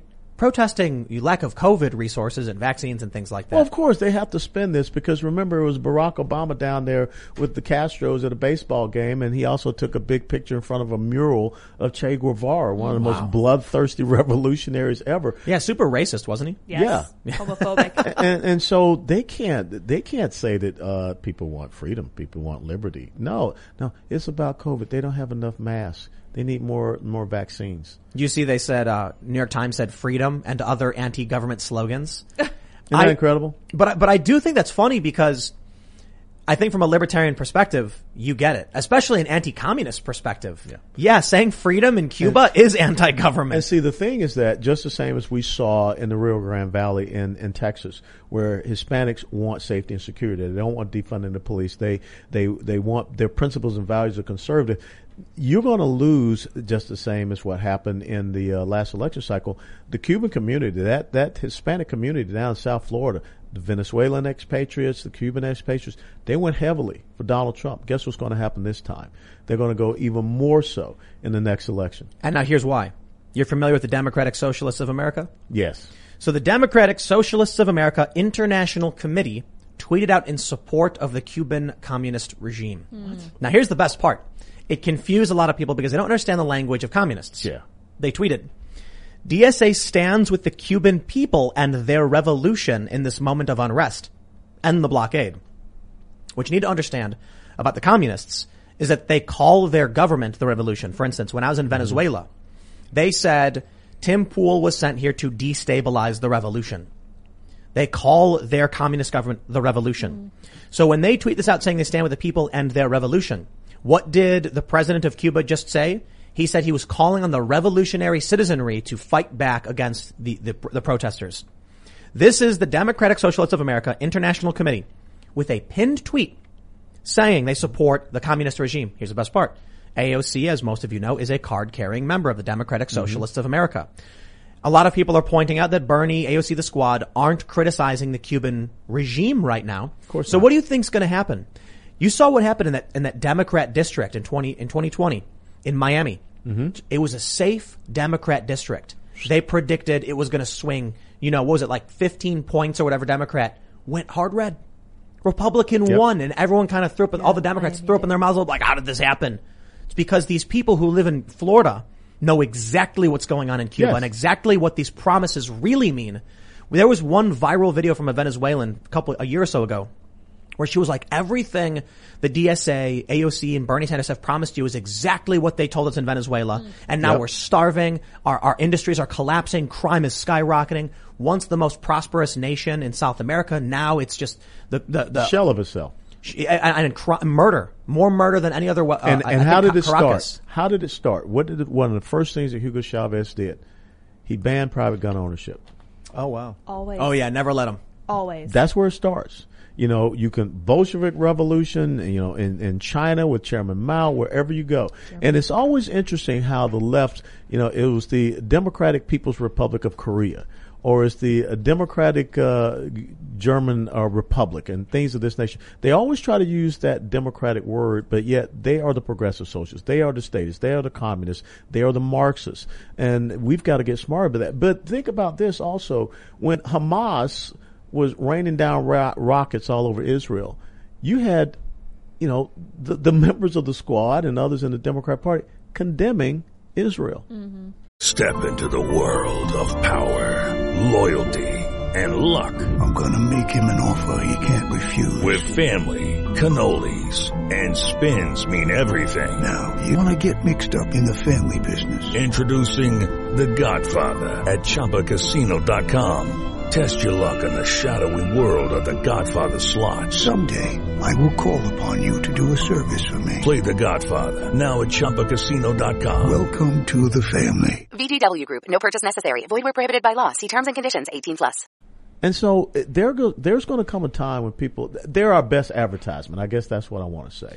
And all we've got to do is voices like you all's here and others just continue to say this. Just the same as they have that constant pressure, instead of the constant retreat on our side, we have to match it with the constant pressure of the truth. That's what I'm talking about. That's why I say free the code a lot. I'm trying to create new memes because being like, no, they're wrong is just going to empower them. And that's what Republicans do all the time. Instead of Republicans saying, here's what we want and why, they say no to Democrats. Yeah. Michael Malice brought this up. He said, you've got Democrats that are saying, we want universal health care. We want you to give to us. And the Republicans saying no.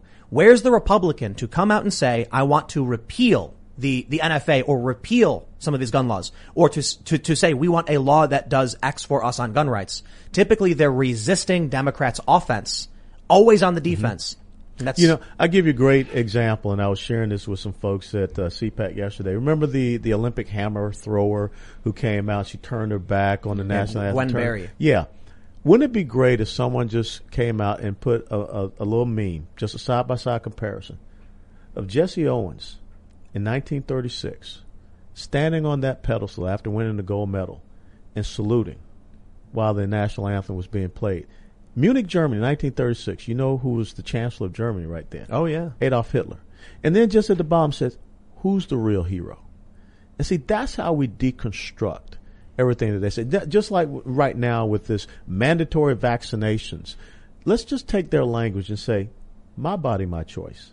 People have been doing that. I love it. Yeah. Candace Owens tweeted something about how her family has decided, you know, what's best for them, and people called her pro-choice. And I just look at this and I'm like, here's what happens. You get these young people. They have no political experience. Mm-hmm. They see some older person say, here's how you respond to it, but it's nonsensical.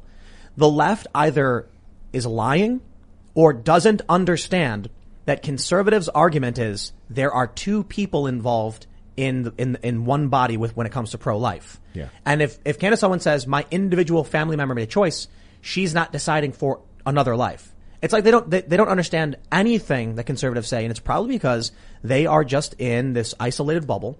They don't talk, they're in the box. Echo chamber. Yeah. Right. They're in their own echo chamber.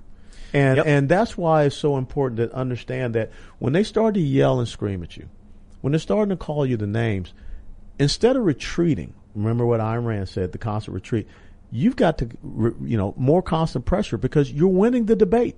You have taken them past their initial little talking point, which is an inch deep, and you need to go on the offense. But too often what we do is when they call us the name, we go on the defense, which emboldens them and gives them the power, and we cede that over to them. But we have got to be more aggressive and continue to pound them with the truth. Yeah. That's why the critical race theory stuff is really effective. It's funny. I mean, we're talking about this stuff in schools. Christopher Rufo has been leading this charge, James Lindsay as well. And they start screaming, no one's teaching critical race theory. You get John Leguizamo coming out being like, yo, this is just a legal talky talk or whatever.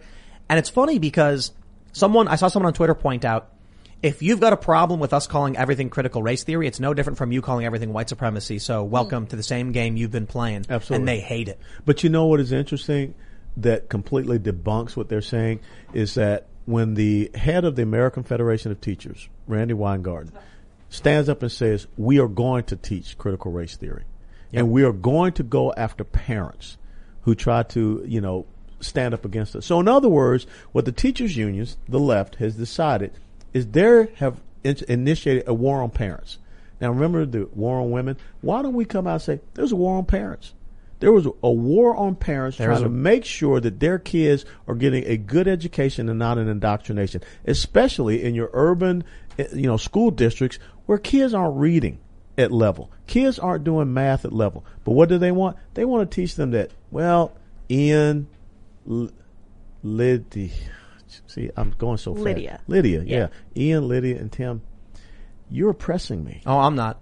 Yeah, you are. No, I'm actually I'll never stop, Alan. No. Yeah. No, you're not. Your skin's white, man. Nope. So no, you're oppressing me. No, you're conservative. No, you're trying to put it on me. No, you're oppressing me. Well, no, you can't. You're I'm a victim. Nope, you're a white I'm a victim. But look, that's how I see it. But that's what critical race theory is saying to me. Absolutely. But now you're telling me I'm a victim. Now I'm a victim of you telling me I'm oppressing you. Now I'm the victim. No, it never ends. It's a cycle. No. In critical race theory, you're stuck in it. Oh no. In critical race theory, it's actually fairly simple. You as a conservative instantly become a white supremacist. Now, as for me, and that's true, and also Joe Biden said that since I didn't vote for him, I'm not black. So guess what? I am screwed. I'm just like you guys. Now check this out though. Dang, I'm just as white as Lydia. Shocking. The reality is, for both of us, if we agree with them, then we're both oppressed. If we disagree with them, then we're both racists and our backgrounds don't matter or anything like that. But do you understand how confusing that is? So just teach your kids math and reading, and stop screwing around with their minds and trying to indoctrinate them. But the great thing, Tim, is that when you talk about this critical race theory, 2 years ago, no one knew who their school board member was. Yeah. No one went to school board meetings. No one even cared. Who is that? But now all of a sudden, you've got parents showing up. You got parents fighting and pushing back. I mean, you had that story about the parent that a FOIA request. Oh, we actually, I pulled this up. Yeah. So we've got this from the Daily Signal. Mom says school board threatened to sue her for seeking public information on critical race theory in curriculum. The craziest thing about it is she found out because in their meeting minute, like their itinerary, it says discussion action filing lawsuit against Nicole Solis to challenge filing over 160 APRA requests. Whoa. This is a mom who said, I just want documents on the curriculum to see if you're teaching kids critical race theory. And then before she gets any notification, they're discussing filing a lawsuit against her over this. What are they hiding? And see, this is the mom that in 2020, they went after the suburban soccer mom. Orange man bad, whatever. But now, because of their overreach, they just made that mom an activist. And they just made that mom engaged in the political process. And that is going to be the difference as we go forward. It really, and Lydia and I were talking about this driving up here. Too often people have just focused on the federal government. I know who my congressman, my senator, I'm voting for president and nothing else. Now people are starting to realize the school board and the city council, that level of governance that touches you the most. Tip O'Neill said all politics are local. Now people are getting engaged, and that is scaring the bejesus out of the left. And you know what I think a lot of people are realizing too? How important their governors are. A lot of people didn't pay attention to this. And so we were talking about... Well, I hope they pay attention to the race that I'm in. Well, that's the point, right? Yeah. So I can't remember who we were talking to. We were talking about Ron DeSantis and maybe a Trump DeSantis ticket. And the fear from some of these people in Florida is like, but if you take away Ron DeSantis from Florida and he enters a presidency that doesn't control the Congress or the courts, then you end up depowering DeSantis because he is an effective governor in Florida. And that's what people are starting to realize is that the states are the most important entity. And then from the states, it goes down to the county commissions, to the city councils, to the school boards. And that's where Republicans have not done a real good job of focusing on previously. And that has been a big turn that we saw in the state of Texas. We won back a lot of school board seats. We won back a lot of city council seats because we got people engaged. We got people focusing on that in our municipal level elections this past May. You got to understand though how I think these people are evil because what they're doing is these critical race theorists, they want to bring what we call critical race applied principles or crap into these schools. And they will move from blue cities, Democrat cities, into rural areas, into red areas, run for the board with no political affiliation, and then once they're in, indoctrinate the kids. Yes. So we're seeing this in West Virginia, in areas that are deep red, You got MAGA flags, Trump flags. There are flags that say F Biden everywhere. But for some reason, the schools are adamant about critical race applied principles being taught to these kids. And it's because many of the parents weren't paying attention. They are now. They are now. Yeah. And you were seeing these videos of the moms showing up at this meeting screaming. There was that one really viral video of that black man saying his kids are being told they can't succeed. Think about how insidious and nefarious it is to tell that man's children they can't succeed. That's how you're trying to make the next generation of victims, and that's what progressive socialism has to have. If you're a victor, why do you need them? Okay, why do you need the handout? Why do you need to be told to stay at home and we'll send you a check? I want to get out and I want to work for myself. And that's the corruption. That's the undermining of the fabric of America that we see.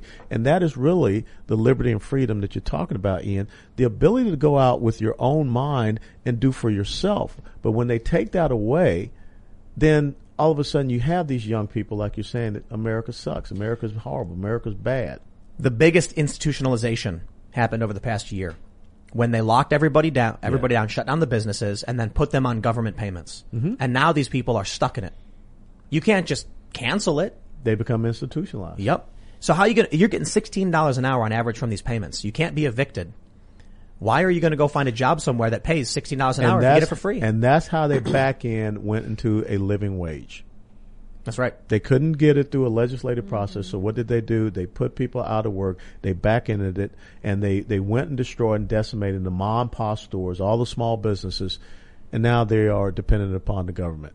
But I think it's an exploitation of the weakness of many of these people and the circumstances many of these people find themselves in, mostly in cities. Of course.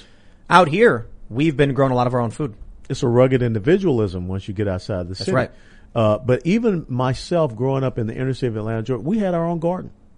And, got back there with my dad and we worked the garden, we grew our own food and whatever. But how much of that do you see today? But people need to. They got to. Exactly. When the government comes and says, now you're dependent upon us, you can say, I'll grow my own food. It kind of started off like, as Americans, we were all kind of decentralized. We had our state, we had our local farms, we worked locally, and then it slowly started to federalize over the 1800s and became more and more centralized. And now with the internet, it's shattering and decentralizing again because you can see like a local guy farming makes a YouTube channel, has 1.6 million followers, and people start emulating his local behavior locally. And you see like Ron DeSantis is a super famous guy who's a governor who like 20 or 30 years ago, you might not even know his name. But now what are they doing? You have the Facebook, you have the Twitters and the YouTubes that are going out and saying, that content we're going to censor. Yeah. And it's pressure. Like the Ayn Rand quote. This is what I explain to people. They're not outright banning us. They're slowly banning channels. They've given Steven Crowder several strikes. They're really close, trying to getting rid of him. Okay, round two. Name something that's not boring. A laundry? Ooh, a book club. Computer solitaire, huh? Ah, sorry, we were looking for Chumba Casino. That's right, ChumbaCasino.com has over 100 casino-style games. Join today and play for free for your chance to redeem some serious prizes. ChumbaCasino.com. No purchase necessary. Void where prohibited by law. 18+ terms and conditions apply. See website for details. And one of the strikes Crowder got was for quoting CDC data. They don't care. Now for us, we get the applied pressure. That's where people mention, hey, I don't get notifications for your videos anymore. It's weird that somebody would come and watch this show every day. We do it at 8 p.m. And then YouTube would think they don't like, YouTube's argument is, if people don't click the notifications and don't engage in the content, we're not going to notify them anymore, even if they ask for the notifications. Then how is it we have people saying, I watch a show every day, I'm not getting notifications anymore, or I was unsubscribed from your channel? These are the things that people have been feeling for some time, and it's the pressure they put on you, because here's what they want. They isolate the audience that can watch a show like this, so that over time we don't get new viewers, but we slowly lose viewers. Sure. Unless they bleed you out. Right. However, I think we've been doing a particularly good job. I think Crowder has. We are growing regardless. That's why I say sharing this video and sharing the videos of the creators you like shuts down that attempt to put obstacles in our way. They're going to give as many advantages as possible to all of the left channels. These podcasts appear on the front page. You've never used a computer before. You open it up, you turn on YouTube, boom, there's a left-wing mainstream establishment podcast. For stuff like this, anti-establishment or right-wing content, nah, it's not going to happen. They're gonna push you down. They're gonna hide you from the main algorithm. You're not gonna see what's happening. But isn't it understanding, again, Lydia and I, we had great conversation driving up from Reagan Airport. This is the 1984. This is the brave new world that we're living in. And, you know, young people, I just got to ask, why do you want to hang out with control freaks? I mean, if you're on a college campus, why do you want to hang out with the people that are going to tell you what you can see, what you can eat, what you can wear, what you can drive, you know, all of this stuff. I thought, you know, me being a dad, now grandpa, you know, my daughters always say, leave me alone. Let me do my own thing. But now you've got, you know, big government coming in and telling you exactly everything. You know, flying up here, and we were discussing this, I am sick and tired of hearing the constant drone in the airport.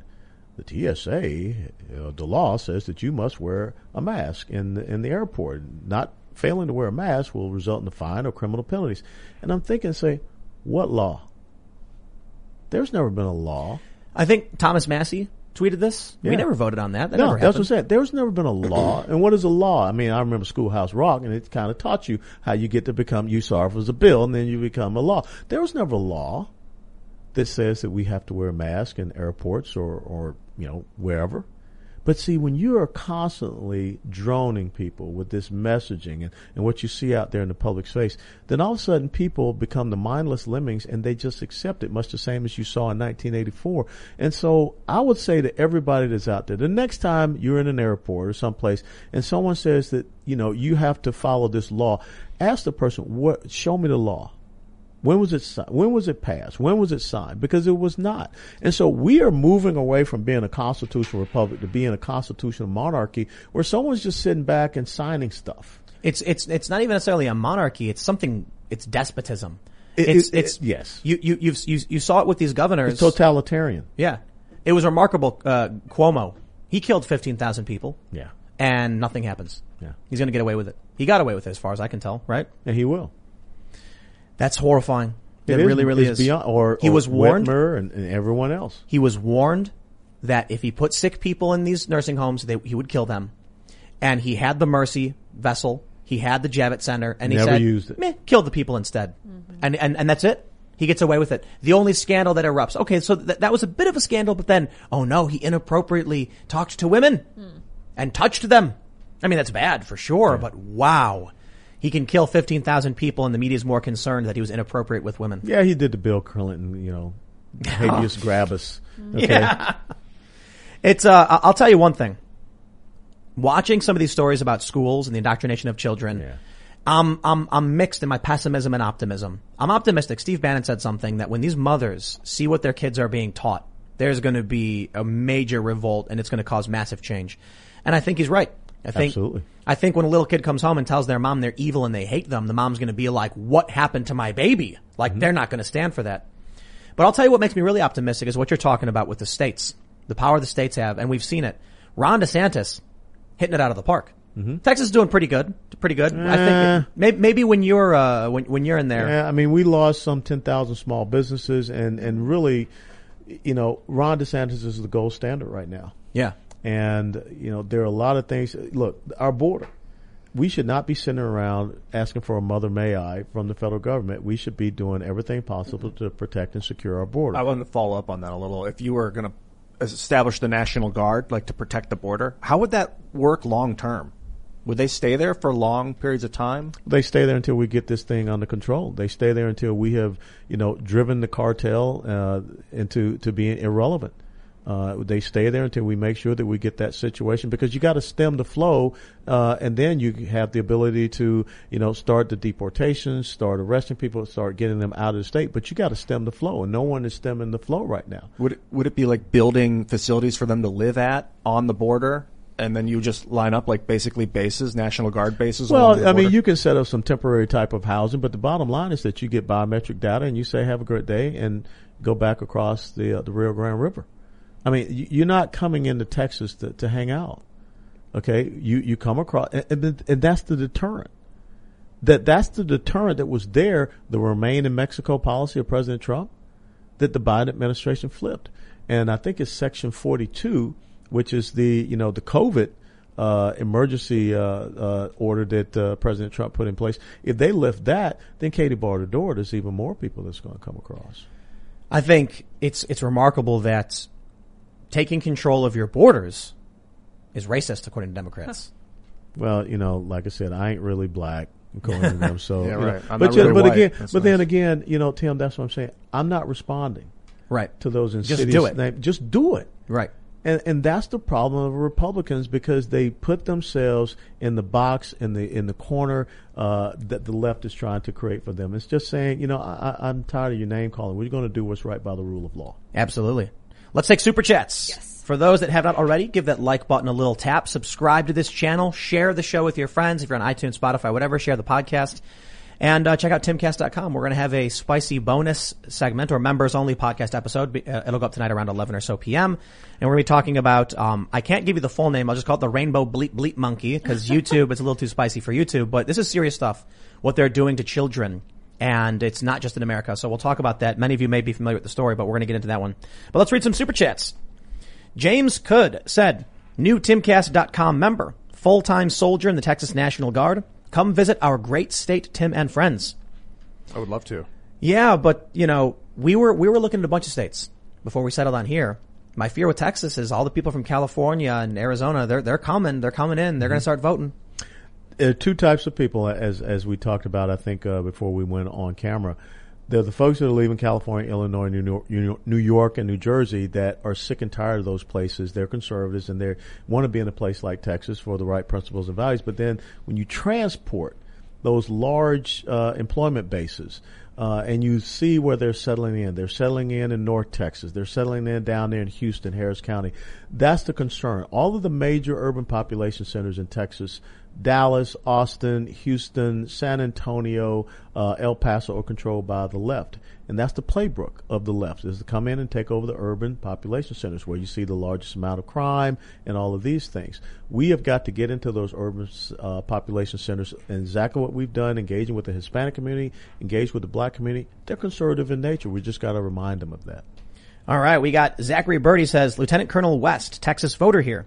Governor Abbott has made it clear that marijuana decriminalization is off the table while he is in office. How do you view the issue of marijuana legalization? I support medical marijuana, but as far as legalizing marijuana, look, I'm probably not the guy to talk to about that. I've never smoked, never drank in my life, definitely never taken drugs, and I don't want to see that become a gateway to something even greater. And when you look at some of these other states that have legalized marijuana, such as in Colorado, they have some other issues. I know everyone's saying that that's a great boom for the economy, but even 60 Minutes said that it is not going very well as far as the marijuana growth. Why? Because the government comes in and they institute regulations. Okay. You know what it has done though? It's hindered the cartels very much so. It makes it really hard for them to compete when you've got Colorado with all their legal. Yeah, but they're shifting to fentanyl, and so remember, and avocados actually. No joke. Well, I'm not a big guacamole guy. But if you look at what just recently happened, I think about a month and a half ago here in Washington D.C., one of the largest fentanyl busts was right here in Washington D.C. Yeah. Enough fentanyl to kill 21 million Americans. Sinaloa cartel. Now, where's the Sinaloa cartel operating? Across from Texas. So that shows you how that affects you. With medical marijuana, I get concerned with red flag laws. So if someone goes in and they're like, I have an elbow injury, and they get medical marijuana, that's cool. But when they go, I have stress, and then they get medical marijuana, then they get put on a list. Well, you've got to be very careful. I've got some very dear friends, and their son has these epileptic seizures, and it's been proven that can help assuage his epileptic seizures. Yeah, CBD. Absolutely. And so those are the type of things we have to look at. But going in and saying, "Hey, man, I just stumped my toe. I got a hangnail. I need some, the THC." Nah, that's not what I'm talking about. It's the CBD that's really CBD good. is very non-psychoactive. Good. Absolutely. All right, let's see. Jackson Kai says, Tim, would you consider having Robert Barnes on the show? He's followed you for a long time and said he'd love it if you've had him on. Has a lot of inside info from Trump to Rittenhouse. We will, yes, absolutely. We'll figure out the schedule and we will look into Robert Barnes. I recently watched an episode of Viva Frey and Robert Barnes, of course. I am very familiar with who they are. All right. Josh L. says, big fan, Tim, Ian Lydia, and Lieutenant Colonel Alan West. I'm curious what Mr. West thinks of military movies. Just watched The Tomorrow War. Are there any very realistic military movies you'd recommend? Well, I will tell you without a doubt, when you look at Black Hawk Down, that was very realistic. I loved, the Saving Private Ryan. I think that Saving Private Ryan, when you saw that those opening moments of what happened at D-Day, it reminded people that bullets do hit bodies and they hurt bodies, because we kind of got this belief after Desert Shield, Desert Storm 30 years ago that it was kind of like, video games or what have you. So those are the type of movies that I really appreciate. And, like I said, last night I was watching the French and Indian War, Last of the Mohicans. Yeah. Did you see Platoon? Yeah, I saw Platoon, but that was kind of over the top. You took everything that was bad about Vietnam and you put it in a 2.5-hour movie. And my older brother was in Vietnam. Were there problems in Vietnam? Absolutely. But I think Oliver Stone, took that from a political approach. It was like modeled around his time too. He served in Vietnam. Mm-hmm. I think that was a lot about his personal experiences. He tried to tie in. All right. Let's see. Emerus Lilium. Aramuris Lilium says, for Alan West, first, thank you for your service. Second, I'm going into the Air Force soon as a geospatial intelligence analyst. Any words of advice? I will tell you that, what I saw recently from General Milley, who's the chairman of Joint Chiefs of Staff and the Chief of Naval Operations also, I'm very concerned about the politicization of our military, that we are starting in the military we take an oath to the Constitution, but it is almost getting to the point where we're trying to make people take an oath to an ideology, and critical race theory should not be being implemented in our United States military. You cannot have an effective and cohesive force if you're telling one group that they're oppressed and the other group is an oppressor. And the other thing that concerns me, the lieutenant colonel who was relieved of command in the Space Force, because he spoke out against Marxism. Well, Marxism is the antithesis to our Constitution. So if we're getting to the point where we're going to punish commanders in the military for speaking out against something that once upon a time I stood on freedom's ramparts, to fight against the old Soviet Union. But I will tell you, go into the military, honor your oath that you're taking, and always remember that even after you take off the uniform, your oath remains. Right on. Brandon L. Martin says, Tim, have you thought about bringing on the average voter to the show? The well-known political pundits are great, but it would be interesting to see average voters and hear their voices on current events. We did talk about that for some time, getting some regular working class people onto the show. But actually, I think what works better is doing a different show with regular working people. So some kind of either one or the other or both. Panel discussions where we have a few different people talking, and we can ask questions, and then actually just having an open forum discussion. The original idea we had was to bring the van to various parts of the country and then do interviews with regular people, just come up and talk to us, kind of Change My Mind, like Crowder does, but more just, we're not going to argue with you. We're going to ask you basic, what do you think about Donald Trump? Get the answer. What do you think about the lockdowns? Get an answer. Then COVID happened, but we're expanding. The next show we're going to be launching is the Mysteries show. We have a name for it. It's going to be epic. The stories are awesome. And then we've got Chicken City, which is silly and very, very easy to set up and kind of just a side thing. But we're going to be doing this regular people in the world kind of stuff, some man on the street stuff. And we're getting to that. We're also going to be doing short documentaries, on the ground investigations. We have now, I think, we have 7 people working in the newsroom so far, and the site's going to be launching soon. If you were watching earlier, we had an alpha version. You could see the site for a brief moment. There's a lot of work that has to be done on it, but it's going to be great. Hey, I want to touch on Chicken City for a second. The early bird is the rooster, by the way. He's making sure everybody gets that worm. I think that he's screaming, the rooster, in the morning because he wants to wake people up to eat, either because he wants to get fed or he's waking up the other animals to go get the bugs and the worms because it's 4:40 in the morning. No, he doesn't scream in the morning. He just screams all the time. Dude, he'll come up to you a foot away from your face and look at you and then scream full volume. That's right. Over and over. Yeah, in the middle of the day. He's not screaming because it's the morning. He's screaming because he woke up in the morning. He wakes up and he's like, "Oh, I'm awake." Time to scream. He just yells. That's what he does. It's hilarious to watch him. It's really funny how he man, chicken rape culture, man. Oh, it's bad. It's like the rooster It's the dark underbelly of chicken life. That rooster, man, he's not playing around. We didn't know we had a rooster. We didn't get a rooster. Yeah. It was assigned a female at birth and then grew up into a guy, and we were like, I guess we have a rooster, but we wanted one anyway. So he wasn't identifying. We thought it was a hen until it started to go through, chicken puberty. Yeah. And then we called the farm and he was like, and no puberty blockers or hormonal no, therapies none of that. No, none of that. Good. Yeah. Yes, he's very And now it's huge. He's a big rooster. He's a big beast. He's going to Big get boy. bigger too. I like that guy. Yeah, he's well fed, to put it mildly. We let him in the farm. They stole all the tomatoes. They went right for the tomatoes, stole as many as they could. It was hilarious. They were like, one was running around with a cherry tomato and chasing it. It's good fun. It's good fun. All right, let's see where we're at.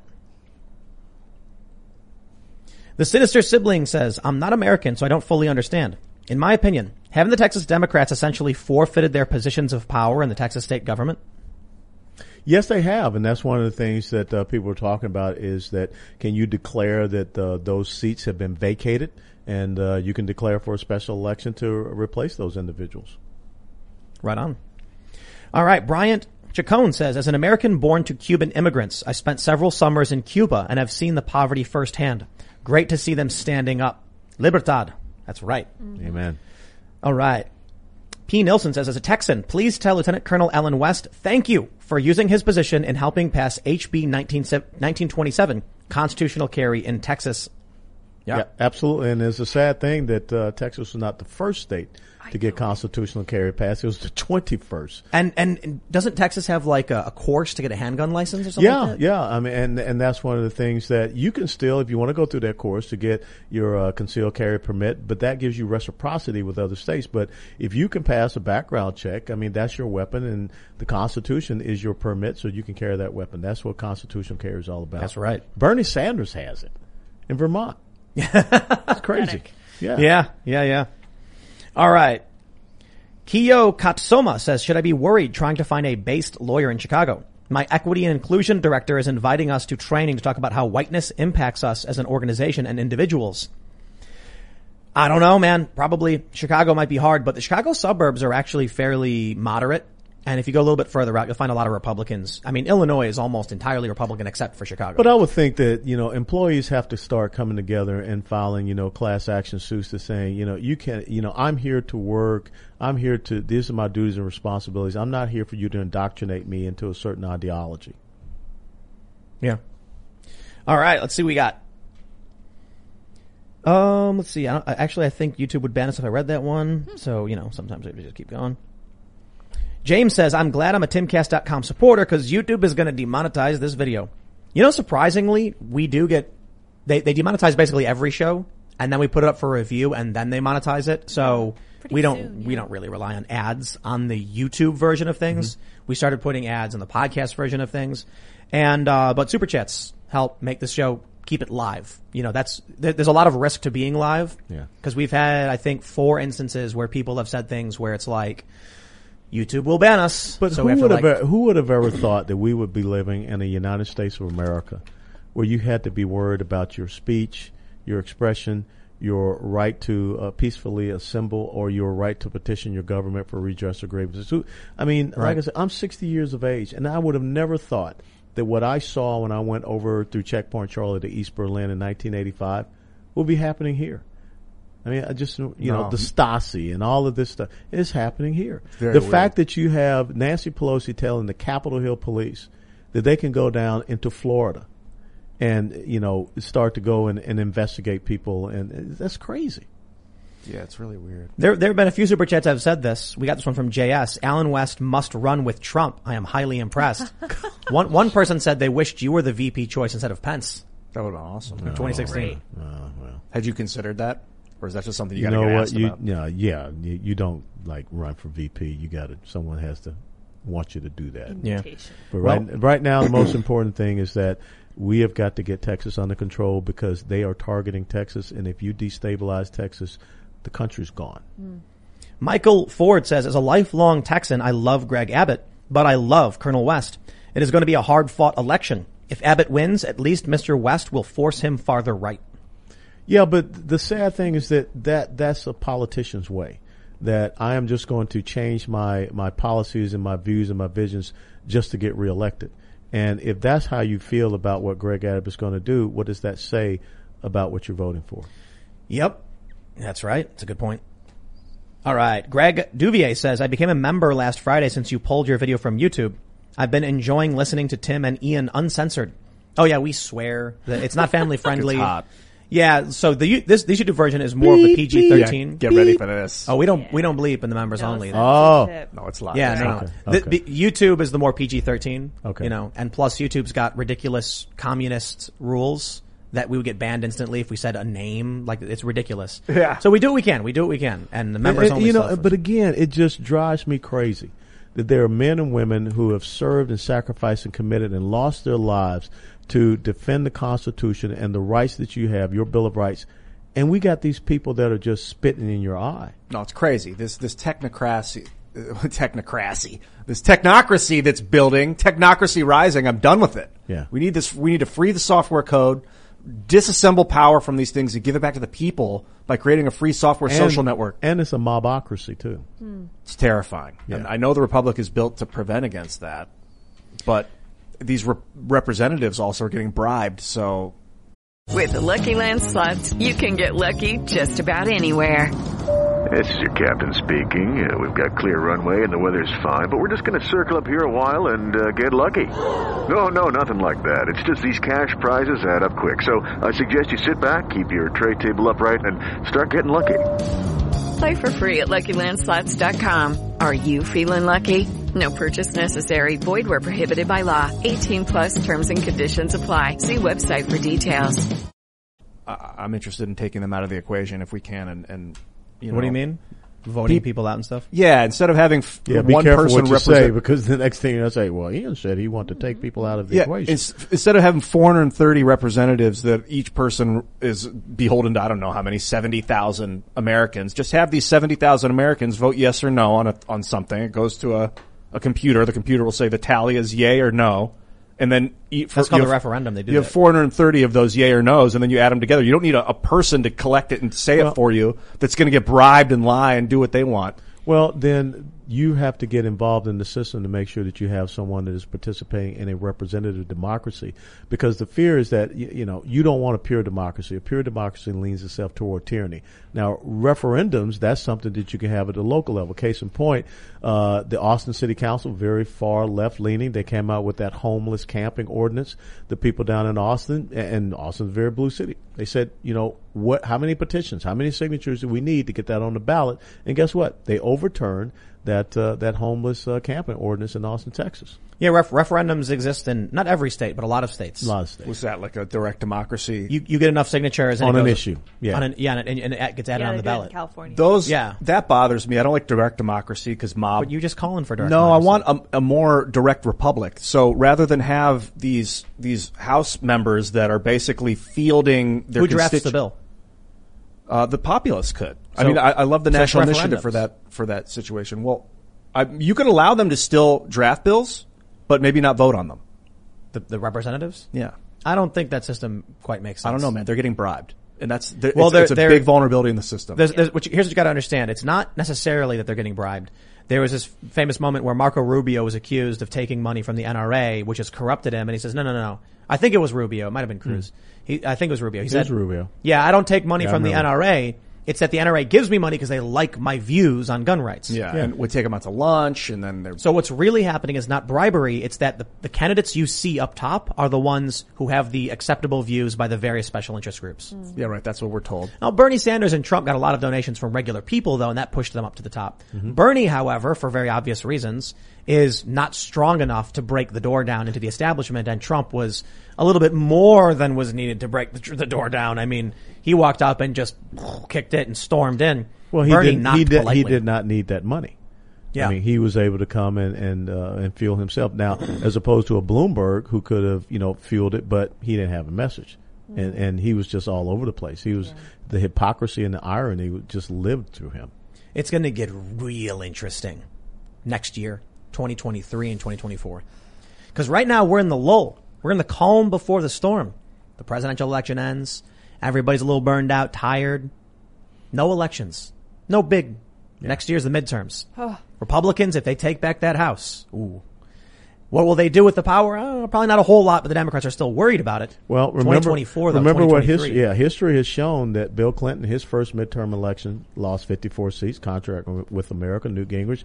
Barack Obama lost 63 congressional seats in his first midterm election. So that's why it comes back to H.R. 1 and S1. That's why they want to have all of these things that they did in November 2020 codified into law so they can protect themselves. Absolutely, right now, so they can protect themselves about what's going to come down the pipe next November. Yeah.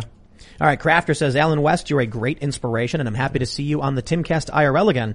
Tim, thank you for having Lieutenant Colonel Alan West on again. Hello, and thank you to Ian and Lydia and all those making Timcast IRL. Canadian, but the border is concerning. Yeah, people in Canada are basically locked up. Yeah, they're locked down. Yeah, crazy. Yeah. Yep. It's creepy, man. All right. Let's see. Brandon Tom says, thank you, sir. Regarding the idea of party switching, please explain how the Republicans became the party of small government since the Civil War. I thought the Union was the industrialized populist side of the war. Well, I think when you talk about smaller government, what you're looking at is a federal government that is less intrusive. They don't want to have the bigger government policies. They don't want to be the creation of look at the Great Society programs of Lyndon Johnson, that the welfare nanny state that was created. That's what they want to try to do. They want to have less regulations. And you saw that during the Trump administration where he said, if we're going to create a regulation, I think he was like 4 or 5 have to fall off the books. That's real constitutional conservatism. That's what the Republican Party is supposed to be about when they say the lower taxes, the smaller government, things of that nature. But again, being a progressive has nothing to do with a political party. It has everything to do with how you see the relationship between the individual and the institution of government. And if you believe that the institution of government is sovereign and supreme over the individual, you're a progressive. That's just the bottom line. Progressive is just fancy branding. Fancy branding. Fancy branding. Absolutely. They were the original eugenicists. Yes. They wanted only what did they call it? They wanted specific people to have kids and not other people they didn't like. It's so messed up because progress is so key and needed. But that is how they can manipulate language because, why would not you want to be progressive? I mean, even we have, don't you like flow? Don't you want progressive insurance? All right, we got Greg McCormick. He says, future Governor West, thank you for your service. My pleasure. South Dakota is much like Texas and Florida in regards to freedoms and leadership. However, we lack real leadership in the U.S. Senate with John Thune. We need help getting him replaced. Do you have any ideas? No, I mean, I don't know who you could elevate up there in South Dakota, but again, I think that you're going to see a real, seismic shift across the United States of America. And, once upon a time you had those blue dog conservative Democrats, but the progressive left came in and just wiped them all out. And I think that you're going to start to see people look in the Republican Party for true constitutional conservatives that believe and will stand by what they say on the campaign trail and not like the previous guy said, well, I'll just move a little bit more this way, in order to get reelected. Right. And then after I'm reelected, I'll go right back to the same way. And that has been that, what they call it, the bait and switch that you've seen a lot, from people running on the Republican side. Look, Donald Trump came in and he did exactly what he said. And that was just amazing. A person that ran for political office that owned up to his promises. Yeah. I think it's storming. It is totally raging. It is. If the power goes out, we'll panic and then plug in a bunch of batteries. Yeah, it'll be fun. All right. Are we good? I don't know if the storm interrupted, but. No, I'm good. All right, we're good because this one's a good one. Captain says, Tim, you inspired me. 29-inch M82A1 in flat dark earth is on order. So we did a video where I took out my 50 BMG M82 and, we set it up and we fired it. We all missed, but we got a glancing shot on the steel target. We were hoping the steel target would actually just vaporize. What was the range? Oh man, it was pretty decent. I'm not 1,000? sure. Maybe, yeah. Yeah. We were a bit far away and it was a lot of fun. And, we had, I forgot what it's called. I think it's like an RN52 or something. Do you know what I'm talking about? Mm-mm. Breech loaded, 50 BMG. Wow. Yeah, that hurt. And I didn't fire that one. Cause that's just, you put it in, you screw in the back, and then it goes all the force into your shoulder. So Luke fired a round, and friend Luke, and the shockwave shut my phone off. Cause I was standing right next to him filming, and then my phone just turns off. And I was like, oh, come on. So they were like, go behind on the next one because you're going to hit. And it was like, But with the M82, it's semi-automatic, so a lot of that energy gets used for the reload. So it's actually not that bad. Okay. Yeah. It was a whole lot of fun. Do you have favorite weapons you've used over the years? Yeah, one of my favorite is the M1 Garand. I have one of those, and I just love going out there because General Patton said that was the weapon that changed World War II. Does that use a clip? Yeah. Wow. It's so cool. I mean, you fire it, bing, it pops right out, and it's just an awesome weapon. What was it that turned the tide of World War II? I think it was the ingenuity of the individual American soldier. And if you think about what happened on D-Day, centralized control. They could not reposition the German forces without the approval of Adolf Hitler. Oh, wow. And that just enabled us to maneuver and do what was necessary. And we got that foothold into Normandy, and then we marched inland across France. And don't forget, it was the Soviets who sent wave after wave of their own men to their deaths that overwhelmed the Nazis on Stalingrad. Eastern Front. Yeah. But that's 1942. It's funny because we make fun of Futurama, Zap Brannigan, like I send wave after wave of my own men. Actually, the Soviets were just like cheap crap and lots of it. Yeah. And they sacrificed just people. They would send people without weapons behind the people with weapons, so when they would get killed, they'd run up and take their weapon and keep fighting. Yes. Enemy at the gates. Oh, I didn't see it. You didn't see the movie? Enemy at the I'll gates. check it out. Yeah, about the great Russian sniper Vasily Zaitsev. Whoa. Yeah. All right, let's see. What do we got here? It's Leo says, I am 23 in Texas who wants desperately to make things happen that will defend our freedom. The problem is I have no idea where to start. Mr. West, what do you advise as a fellow Texan? Do I run for office? Yeah, absolutely. And let me tell you why. Down in Kerrville, Texas, 19 years of age, Roman Garcia decides to run for city council against a entrenched progressive socialist and ended up beating her by 12 percentage points. Wow. And I think that it's so important that we get our young people, instead of telling them to go and door knock and phone bank and everything, let's get them in the city councils. Let's get them in the school board. Who knows better about what's going on in our schools than someone that recently graduated from those schools? And so that's how you build your farm team. So I would say go out and see what you can do there locally in your city council and school boards and get engaged and get involved. Right on. All right. Abe Eckstein says Larry Elder just announced he's running for governor in California. Wow. Wouldn't that be amazing? Is that true? Yes, it is. That up. Larry Elder, California. Yes, that would be absolutely amazing. Yeah. Let's do it. Could he save I would not want to debate Larry Elder. Yeah, but I mean, I wouldn't want to. I'd be like, yeah, let me know. I'll take your word for it. You know what I mean? Like, I don't need to debate him. He can give me advice, Yeah. Have him run California. That'd be fantastic. Yeah, the problem with California is too big. No. It's the exploitation of the ignorant. Jon Stewart, liberal Daily Show, said we need some kind of draft where people will serve the community for a certain amount of time because we've lost that connection to the community. Absolutely. He was basically saying service guarantees citizenship. It does. But you have a lot of people right now who have nothing. They're not tied in any way to the system, so they don't care. They just want from the system. I tell you, man, nothing bothered me more than seeing friends of mine, some skateboarders that I knew, posting videos of them being like, I'm doing what needs to be done, and dropping their mail-in ballot. And they're like, we got to stop Donald Trump. And I ask them like, oh, what did Donald Trump do? Well, he's just bad. How's he bad? He's a fascist. What does that mean? I'm just saying, man, like bro, if you can't tell me what you're talking about and you have just stepped in and voted for something you didn't know. I'll tell you what the problem is. The problem isn't any one man. The problem is an ignorant population with no care in the world for community who are saying, I saw something on the TV, so sure, have whatever you want. Well, the amazing thing is that you got an organization that calls itself Antifa, which means anti-fascist. But what did they do? They beat up people that have points and insights and perspectives different from theirs. That's the nature of they beat fascism. up small business owners. Yeah. It's they'll come back with you with the academic definition of fascism as authoritarian nationalism. The problem is, sure, but Germany was taking over other countries. Yes. I'm not sure, like, when he was like, we're just taking the part of Poland that's ours, and then we're going to invade Poland. And France, that's ours too and now. Czechoslovakia and everything else. Yeah. Yeah, it wasn't, it's world domination. Yes, it is. So as far as I'm concerned, I just look, I'll say fascistic or authoritarian. Yeah. They do the same things. But I will tell you what's interesting is that Antifa is also identitarian. They believe race should be a core component in law. Mm-hmm. Well, they have that in common with Hitler.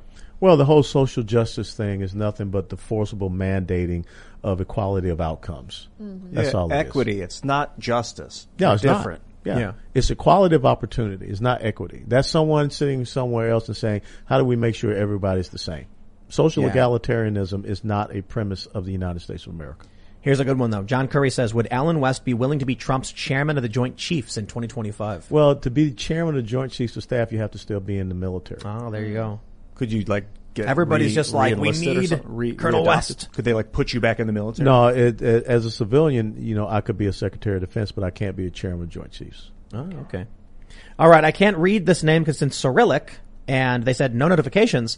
There's simple reason. I've just discovered I got unsubbed from 3 of your channels. No. Random YouTube glitch. Ha. That's right. It's always a glitch. Maybe isn't a it? third-party app possible? Oh, maybe. I don't know. It perhaps, but it's always funny how these glitches happen, isn't it? Yeah, behind the scenes. Weird. Yeah. All right, let's see. We'll try and grab a couple more here.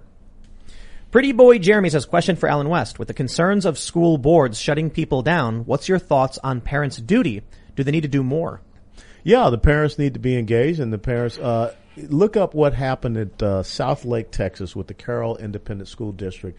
Before there was critical race theory, there was the Cultural Competency Action Plan, and they were trying to foster this into that school district. And what did they do? They came together. They created the South Lake Families PAC. And normally in a municipal level election, school board, whatever, if you get 6% turnout, you're pretty happy, right? They had 41% turnout. And they went out in their community. They found good quality people to run for school board, and the margin of victory against the left was 40 percentage points. Wow. NBC News story. And so that's what you have to start doing at the community level. Once again, getting engaged, finding out who is on your school board, and finding those candidates who can run against them and support them and resource them, and then you continue on. All right, so we got 2 pretty important ones. We got Scrog says, I cannot find his governor donation website, Texas Voter. West4texas.com. West, the number 4texas.com. All right. Thank you. Mitch Marco says, longtime listener, member, and first donor. I believe he's asking, how are you similar to Governor Abbott and different from him, and why are you better? Well, I'm similar to Governor Abbott that I'm a Texan and I'm an American. I am different from him because I don't believe in begging for permission from the federal government. I believe that as a governor, it's your responsibility to protect the people. And the other thing that you will never see me do, no elected official has the enumerated power to decide who or what is essential in the state of Texas or anywhere in the country. The most essential thing in America is liberty. And Benjamin Franklin said, those who would surrender essential liberty for temporary security in the end don't deserve neither liberty or security. And we'll lose both. And that's right, lose both. Julian McBain says Republicans and libertarians need to dump money into deep blue districts to see things change. I think that's actually important, yeah. You got to go in behind enemy lines. And so, as the chairman of the Republican Party of Texas, you sit down and you look at the battlefield and you see what is the enemy going to do, because you got to base your plan on what the enemy wants to do. So the Democrats wanted to go after the suburban soccer mom. They wanted to go orange man bad, Trump is hateful, he's a misogynist, whatever. And so I said, let's go into the Rio Grande Valley. We have never gone down and engaged, and let's connect with the Hispanic community and get them to understand that they're conservative in nature. And look at what happened. And that was the news story about how we flipped the Rio Grande Valley in November 2020. Right on. A lot of people are mentioning it is West, the number 4, and Texas.com. A lot of people are posting it. So thank you. All right. Let's, we'll get in a couple more. SDP says, Governor West, wink. I'm curious your thoughts on Abbott from Tennessee. And am Milk Tim to lukewarm on my governor and yours. America is craving statesmen again, and it's just about time. Well, the important thing I always tell people, I'm not running against Greg Abbott. I'm running for Texas.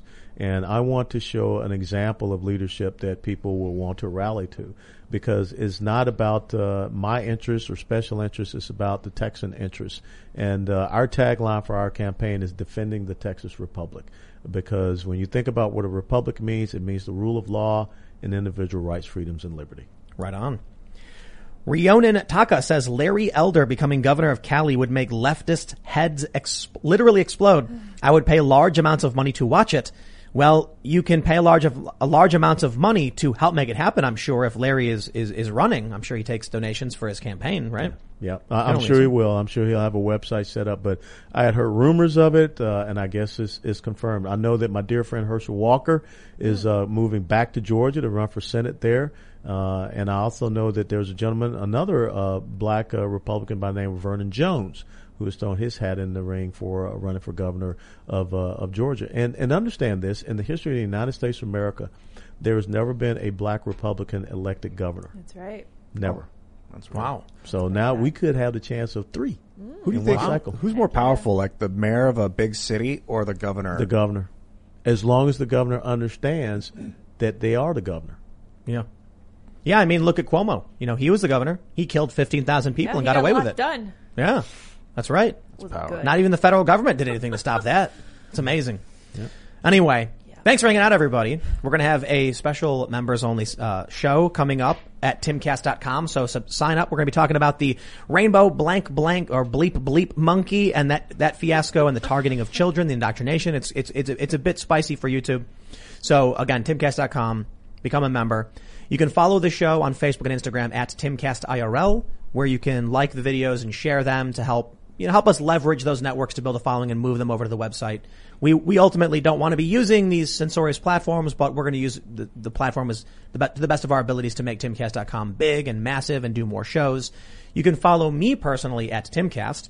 And we do the show Monday through Friday live at 8 p.m. But I believe, Lieutenant Colonel West, you have a website or some social media you want to shout out? Yes, West4Texas.com, the number 4. We found out that Governor Abbott's folks bought the website WestFORTexas.com. Wow. Hey, look, that shows that people are kind of nervous and scared. But West, the number 4Texas.com, Facebook, Twitter, YouTube, Instagram, all of those platforms, we're out there. Right on. Thanks. You can also follow me at iancrosland.net and at Ian Crosland on social media. I wanted to ask you guys before we rolled, have you ever seen Band of Brothers? Of course. Oh, have you seen that? No. Tom Hanks movie about World War II. What is the, it's a documentary of the 506 Parachute Infantry Regiment. Dude. Currahee. Yeah, the best. David Schwimmer's in it. But you also need to watch The Pacific, which is the story of the Marines, and all the island hopping that they did also. Oh, wow. Also a true story. Have you seen 1917? Oh, of course I have. Amazing. It is. Oh it is, man. Brilliant. Yeah, it just grips you. Dude, Trench Warfare. Talk about. That movie was fantastic. Yeah, we're all armed with guns in the United States, but trench warfare, 25,000 people, 250,000 Frenchmen would die one day as 200,000 Germans in one day, one battle. The movie is mostly real time. Yeah. So That's amazing. Yeah. Oh, man. Mostly.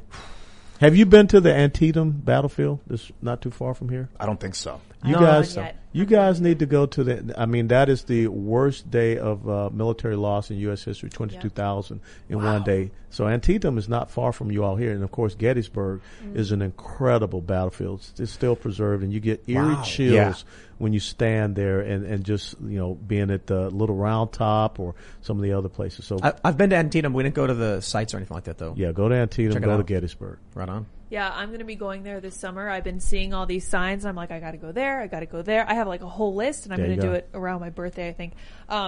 Thank you very much for coming and sharing your intergenerational wisdom. Oh, I don't even know what that means, but that's okay. She called you old guy. That was young, right? You're welcome. It is intergenerational. Just go with it. It's fine. Right, you're very wise. We appreciate that around here. You guys are welcome to follow me at Sour Patch Lids on Twitter as I attempt to have more followers than Sour Patch Kids.